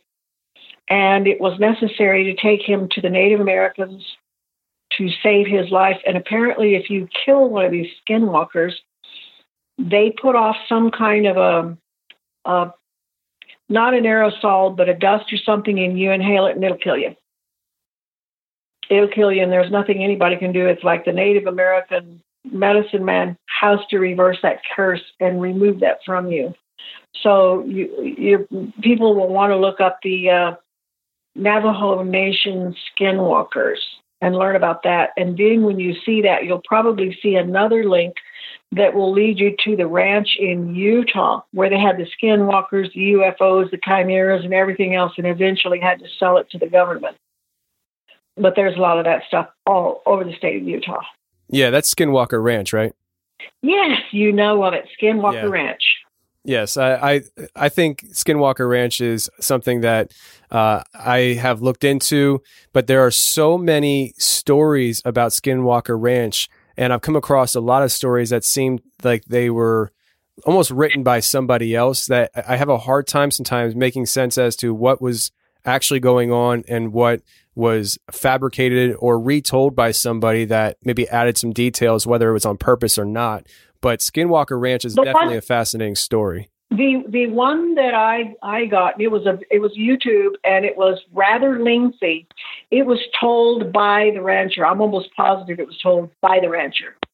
And I know it sounds freaky, but you better believe it, because if you don't believe it, you're going to have a problem. Yeah. Yeah, there's definitely something that went on there, and it probably continues to. But you were talking about Project Montauk, and Project Montauk is, if anybody's listening, it's actually an area on Long Island in New York, and it's where they had these experiments going on with people back in the 50s or 60s. At least that's what they want to tell us, because it was a real project, and they have admitted that it was real. I think it was Bill Clinton, back when he was president, actually came out and issued an apology for our government doing these things. Now, do you believe, and this is a question for you, do you believe that this is still going on to this day at Montauk or elsewhere? Absolutely. It's still going on today. And many of those people are in political office. Oh, the people that were actually, messed around with there. Yeah, they're prepared. They were specifically groomed to run for political office. Some of them were specifically groomed to be soldiers. Like our friend in New Mexico has told some hair-raising stories to Sweetheart.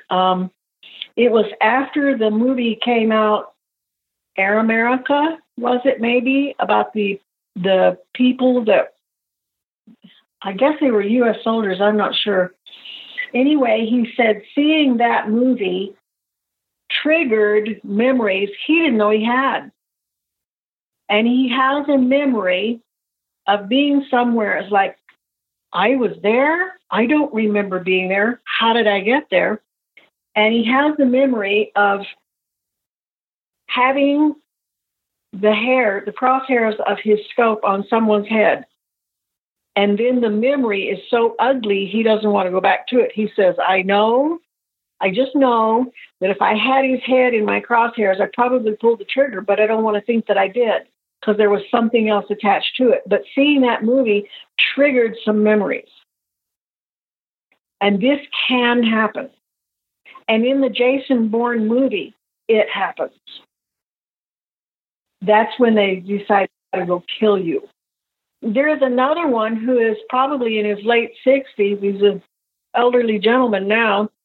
And he says sometimes he will go someplace and a total stranger will come up to him and say, I know who you are.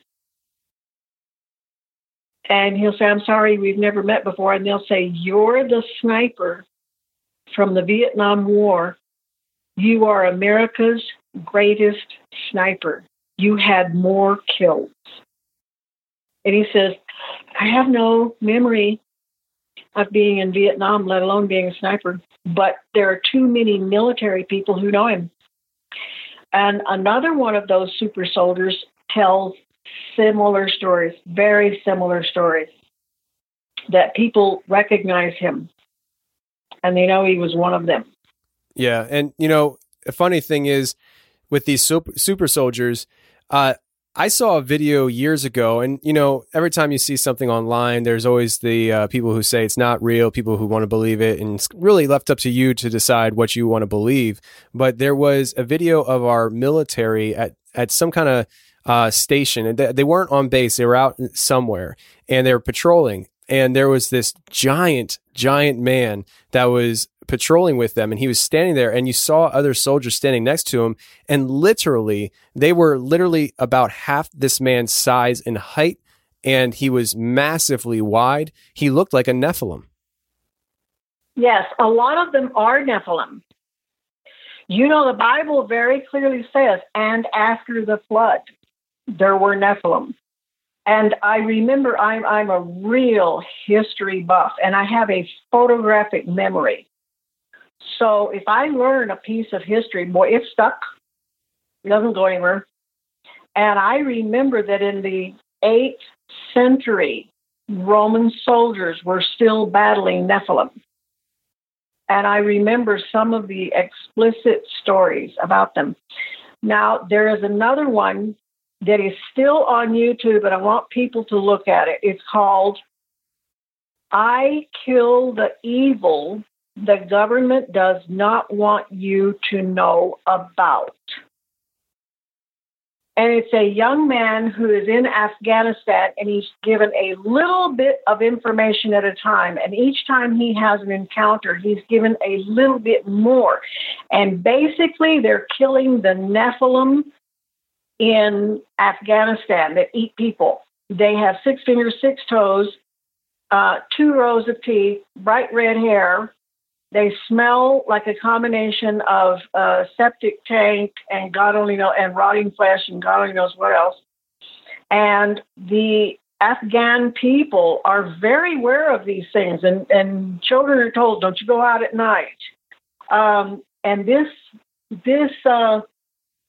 YouTube is more than an hour long.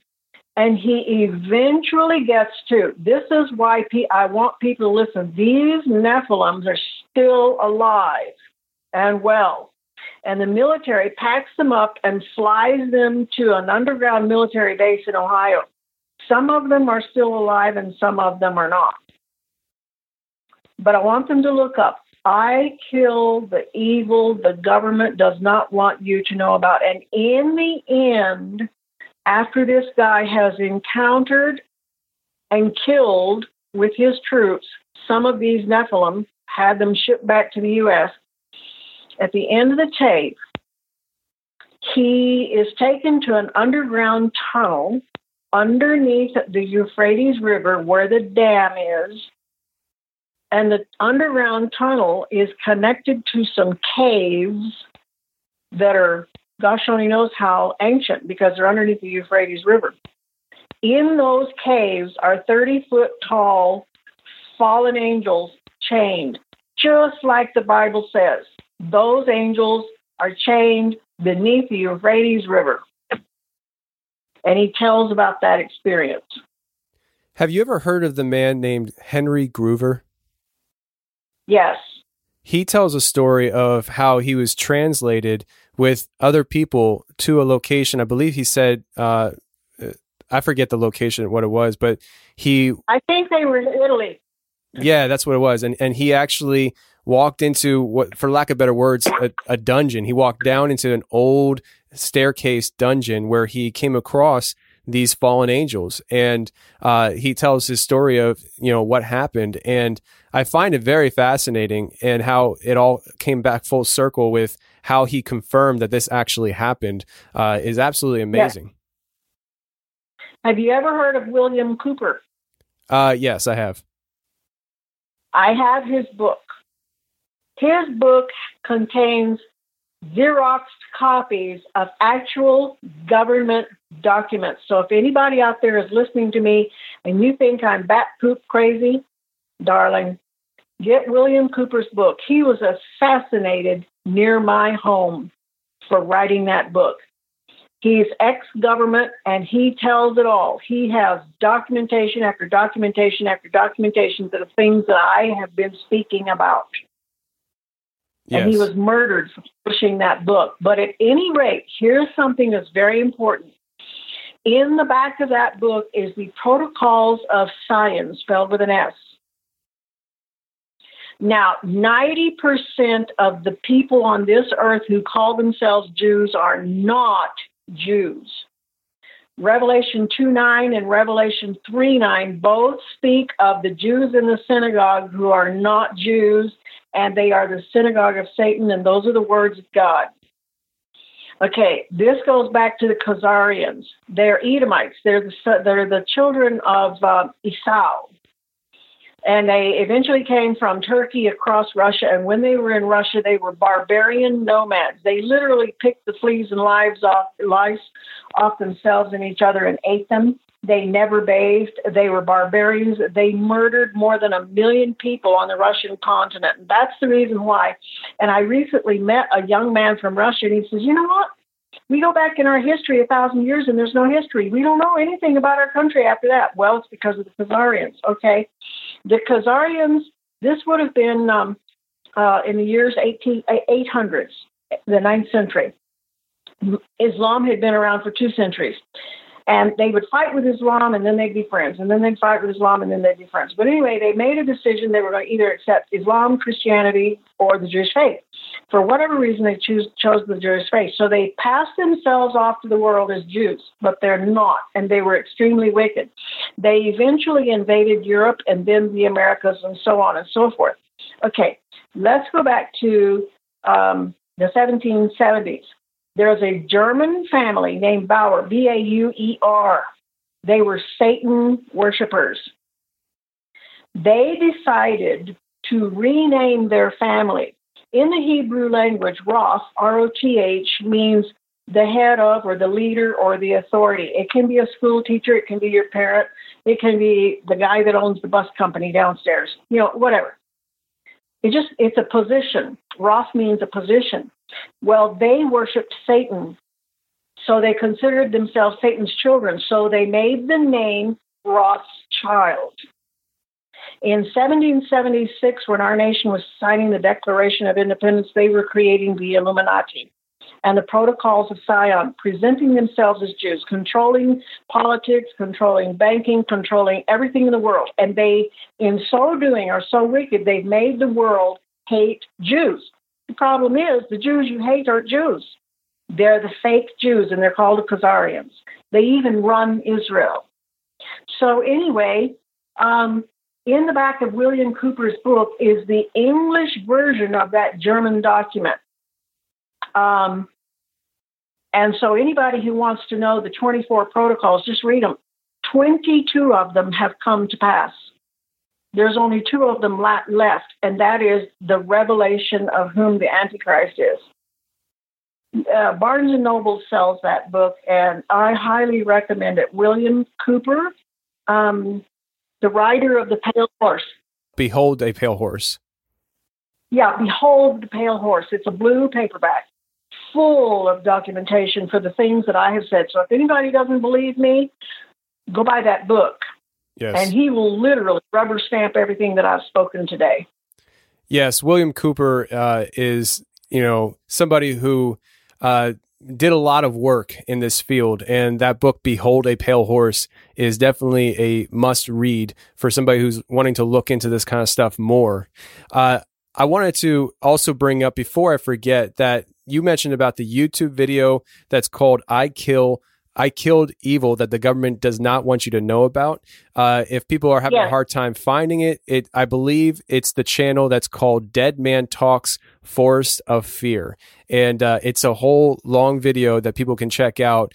And I'll be checking it out myself. But I wanted to ask you a little bit about this portal situation you were describing earlier. And that is, one, I wanted to know, is this portal something that, because, you described how these entities, these chimeras, come through and they're allowed to come through this portal, and that's how they get back. And this portal that, your husband saw a helicopter disappear into, is this portal something like you would picture in a sci-fi movie where you actually see like a round circle and something goes through it? Or is it just literally you don't see anything and all of a sudden it just disappears into it? They're camouflaged doors. They're physical. For instance, not too far from this property, where the land is very high altitude, but it's very flat, like a tabletop. There is a man that I know who is in his 80s, and he walks. Oh my goodness, does this man walk? And there is an area near Highway 60 in New Mexico that there are a lot of nature trails out there, and you can see for miles and miles and miles because it's all low scrub brush. And he was out there walking on a dedicated trail, and out of nowhere, this soldier in full ninja gear comes up and points a weapon on him and threatens to kill him. And it's like, where did he come from? And he tells the guy, you have to leave. And Wayne, his name's Wayne. Wayne kind of argues the point, and the guy finally makes it clear, you have to leave. I'm going to shoot you right here, or you're going to leave.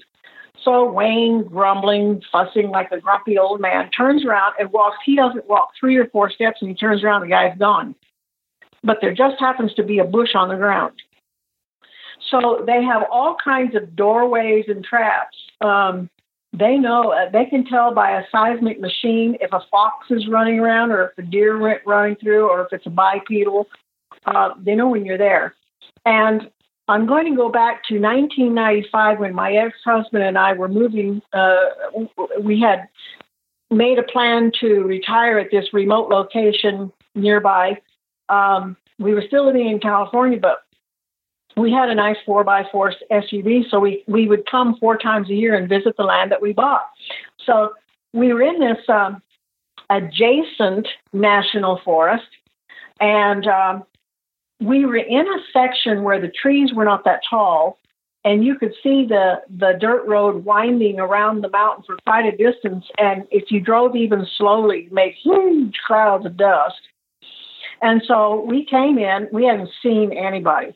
We came in, and I parked the SUV, and we took a little hike across the field. It was covered with beautiful flowers. And we got across the field, and we turned around to come back, and lo and behold, there are these SUVs, big Suburbans, with totally blacked out windows, and a whole bunch of military people in full regalia with weapons. They were in front of my vehicle and behind my vehicle. I forget if there were 3 or 4 of them, and these guys were watching us with binocs. And I said very softly to my husband, "They're going to kill us. Just walk like you don't pay me any attention, like nothing's out of the ordinary, and don't say anything wrong." And I kept thinking to myself, how did that many vehicles get there without raising dust? So anyway, I deliberately kept my eyes to the ground, mostly because I didn't want to break my neck on stones or fall into a cactus. And I got about halfway across the field, and I looked up, and all those soldiers and all those SUVs were gone and not a cloud of dust. So I must have parked next to one of their doors that was disguised by trees and bushes. So when you say this is a physical thing, it's a physical doorway, it's literally a physical doorway that just is very well camouflaged that you just would never see it. You won't see it. In fact, there was a YouTube that some hikers made in Colorado where they kept seeing this huge, huge black spot in a cliff up at the ridge of these really, really high mountains, probably 12,000 feet, whatever. And they just thought that it was a shadow. But every day they noticed that he finally noticed that one day the shadow's not there, but the sun's in the same position.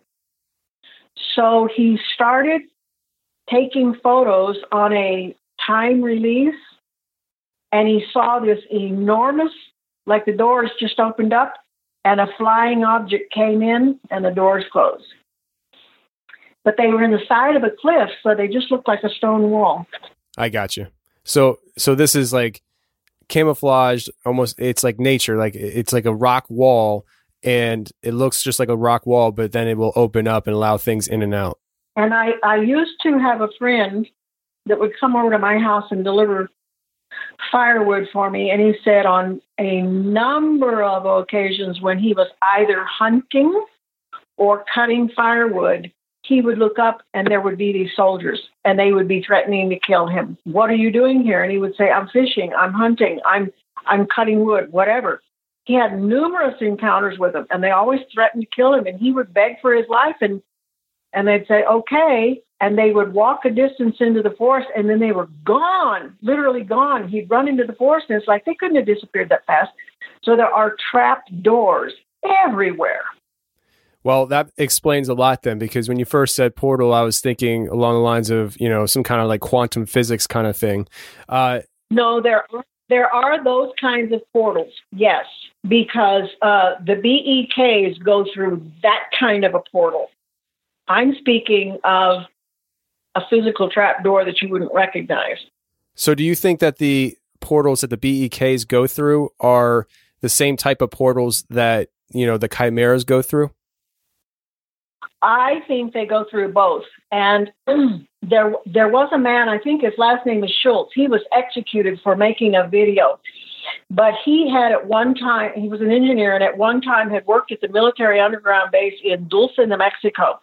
And apparently that one is 7 layers deep.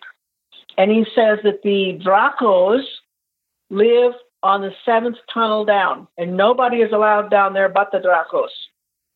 And then there are levels where our administration offices, there are levels where the military lives, there's levels where the military equipment is stored and stuff, but there are 7 levels. And he describes a gunfight that took place between some FBI agents and I think they were Dracos, but they were unusually tall. And they would point their finger, and it was like a laser that would just, the guy's just not there anymore. That guy died after writing everything there is about Dulce. And on the one trip that my husband took me to Los Alamos, they offered to take me someplace. And by this time, I'd already had the Carlsbad Cavern experience. And I wouldn't let them take me anywhere because I was afraid that if I saw something, they would later say, you know what, she shouldn't have seen that. She didn't have clearance. And, at that time, I was very young. I had a lot of life to live. And so Los Alamos is a bad place. Oh, and I also had a friend who she's deceased.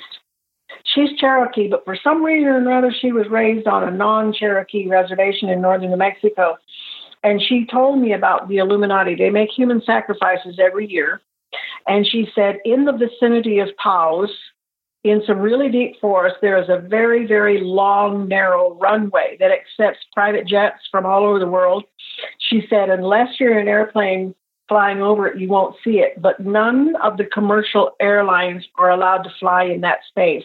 And she said, every year the Illuminati comes in with their human sacrifices, and they have their meeting there. How did she find that out? She's a Native American. She lived on the reservation. Wow. That's incredible. So let me ask you a question here about your husband. When he was sick and he was in the hospital and the nurses looked in the pan and they were horrified, did you ever find out exactly what they were looking at that scared them so bad? It was parasites. So they told us it was parasites. Okay. So it was more along the lines of, the fact that you were right. It was parasites that freaked them out so much. Yes. They could see the parasites. And then the fact that the kind of parasite, because if he had gotten it from the barn, they would have been able to identify it. This comes from rodents. This comes from bats. And I would have had it too. And it couldn't have come from his food because I prepared all of the food and we both ate the same food. So it was, they said that the hospital record says that they treated him for parasites, but when it comes to the type of the parasite, instead of saying unknown or unidentifiable, there's nothing there. It's simply been removed by the military. And even the VA doctors couldn't get that information. It was gone. So we know that someday when he was on a hike, his vehicle was there on the property, but the gate was locked. They knew, he's just not here. He's out hiking because they were watching him. Then the trailer was open. They just went into the refrigerator and gave him a dose of some foreign, that's biological warfare. Do you know why they were trying to kill him? I think they felt threatened. Nobody who had loaned the land since before the turn of the century had been. In fact, I think the original owners of the land that it was named after were cattle ranchers. They never built a dwelling anywhere near there. So they must have just owned the land where maybe they came in and had pens where they did their branding and calving and whatever, because they had removed all of the trees. It's just this wide spot in the middle of the forest. So nobody had ever lived there.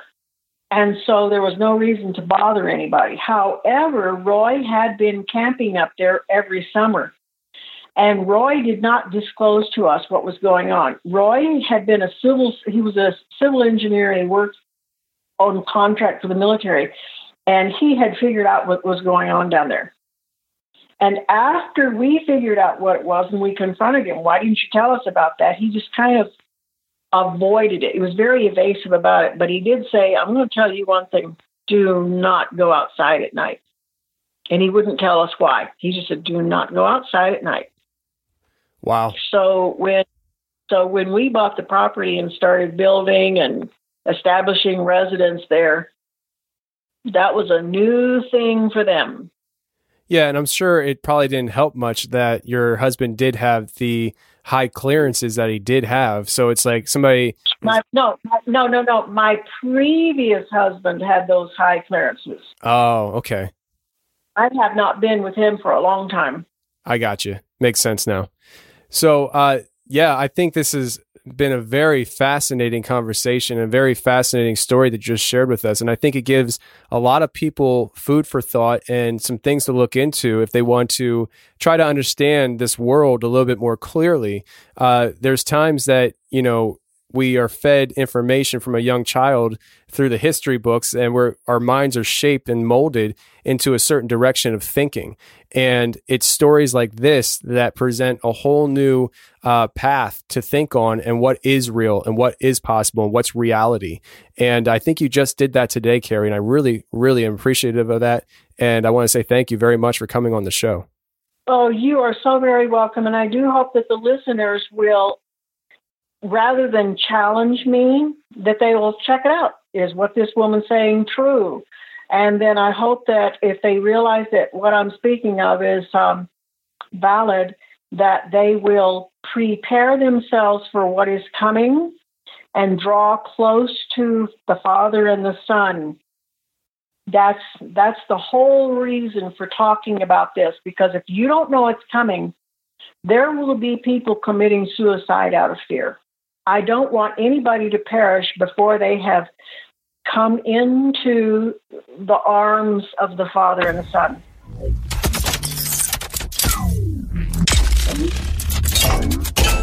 Well, that's the show, everybody. I really hope you enjoyed it. And if you did enjoy it, please share the show with your friends. Facebook, Instagram, Twitter, Snapchat, TikTok, email. I don't care how you share it. Just share the show if you enjoy it, because that is the best thing you can do to help support the show.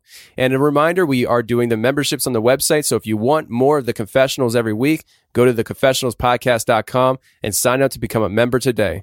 And until next week, friends, stay safe, take care, and remember, the truth will set you free, but first it will piss you off. Bye. I don't care. Shimmy, shimmy, yeah, shimmy, yeah, shimmy, yeah. Drink. La la la la. Feel your eyes, they are nobody. Don't be shy. Take control of me, get the vibe. It's gonna be lit tonight. No lie. So rock-a-bye, baby, rock-a-bye. I'm gonna rock you, rock-a-bye, baby. Don't you cry. Somebody's got you, rock-a-bye, baby, rock-a-bye. Rock-a-bye. I've been shaking, I love it when you go crazy. You take all my inhibitions, baby. There's nothing holding me back. All that you want, boy, all that you can have, boy. But it's ready to play all night, all night for cheap, baby. Who's gonna rock you through the dark side of the morning? Who's gonna rock you when the sun won't let you sleep? Despacito, quiero desnudarte a besos despacito, como las paredes de tu laberinto, que sale en tu cuerpo todo manuscrito. No lie, your iPhone camera flashing. Please step back, it's my style, you're cramping. You here for long, oh no, I'm just passing. Do you wanna drink? La la la. Turn it up, it's your favorite song. Dance, dance, dance to the distortion. Flashing it from miles away, passive with the things you say. One, don't pick up the phone, you know he's only calling cause he's drunk and alone. Two, don't let him in. I got no rules, I got no rules. I've been running through the jungle, I've been running with the wolves to get to you, to get to you, to get to you. Just a young girl with the quick fuse. I was uptight before the thunder, be the thunder. Gold jewelry shining so bright, strawberry champagne on ice. Lucky for you, that's what I like. Feel it coming, that's what I like. Feel it coming. Lucky for you, that's what I like. I feel it coming, babe. So baby, let's just turn down the lights and close the door. And I know that it ever lasts forever, no. So I expect you to take it slow. Let's just kiss till we're naked, babe. Versace on the floor. Can we friends?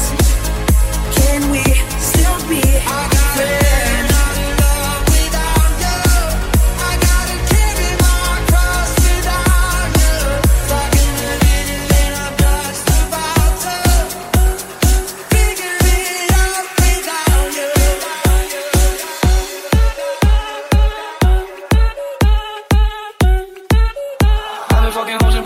Man, I feel just like a rock star.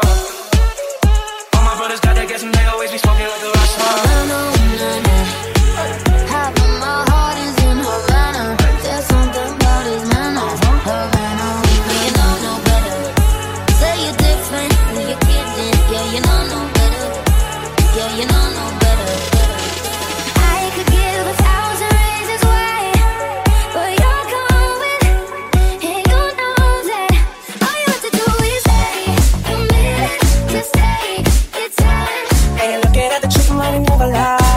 I'm the one, yeah. I'm the one early morning in the dawn. Now you wanna ride now. I'm the one, yeah. You don't know how me get me pago se lo ataque. Don't need nobody in my soul, soul, no. I just need to get it off my chest. Yeah, more than you know. Yeah, more than you know. Swish, swish, swish. When, Nikki getting sick. Mirror, mirror, who's the fairest bitch in all the land? Damn, man, another one knew the best kid. Kissing strangers. Till I find someone I love. Kissing strangers. What about all the times you said you were the answer? I don't know if you could take it. No, you wanna see me naked, naked, naked. I wanna be a baby, baby, baby. Spinning in as much as I can gain from Maytag. I remember syrup sandwiches and crime allowances, but that's a nigga with some counterfeits. But now I'm counting this. Sit down, me amo. You just want attention. I know from your side. You're just making sure I'm in front of you. I'm in love with the shape of you. Push and pull like a magnet. Although my heart is calling too. I'm in love with your body. I just wanna be part of your symphony. We hold me tight and not let go. You wanna put it on me. You're not gonna get it for free. Come on, spend that dirty, sexy money on me, on me, on me. You got to work. You know I love it when the music stops, but come and strip that down for me, baby. Now there's a lot of people in the crowd, but only you can dance with me. Superhero, some fairy tale best. Just something I can talk to, somebody I can kiss. I want something just like this.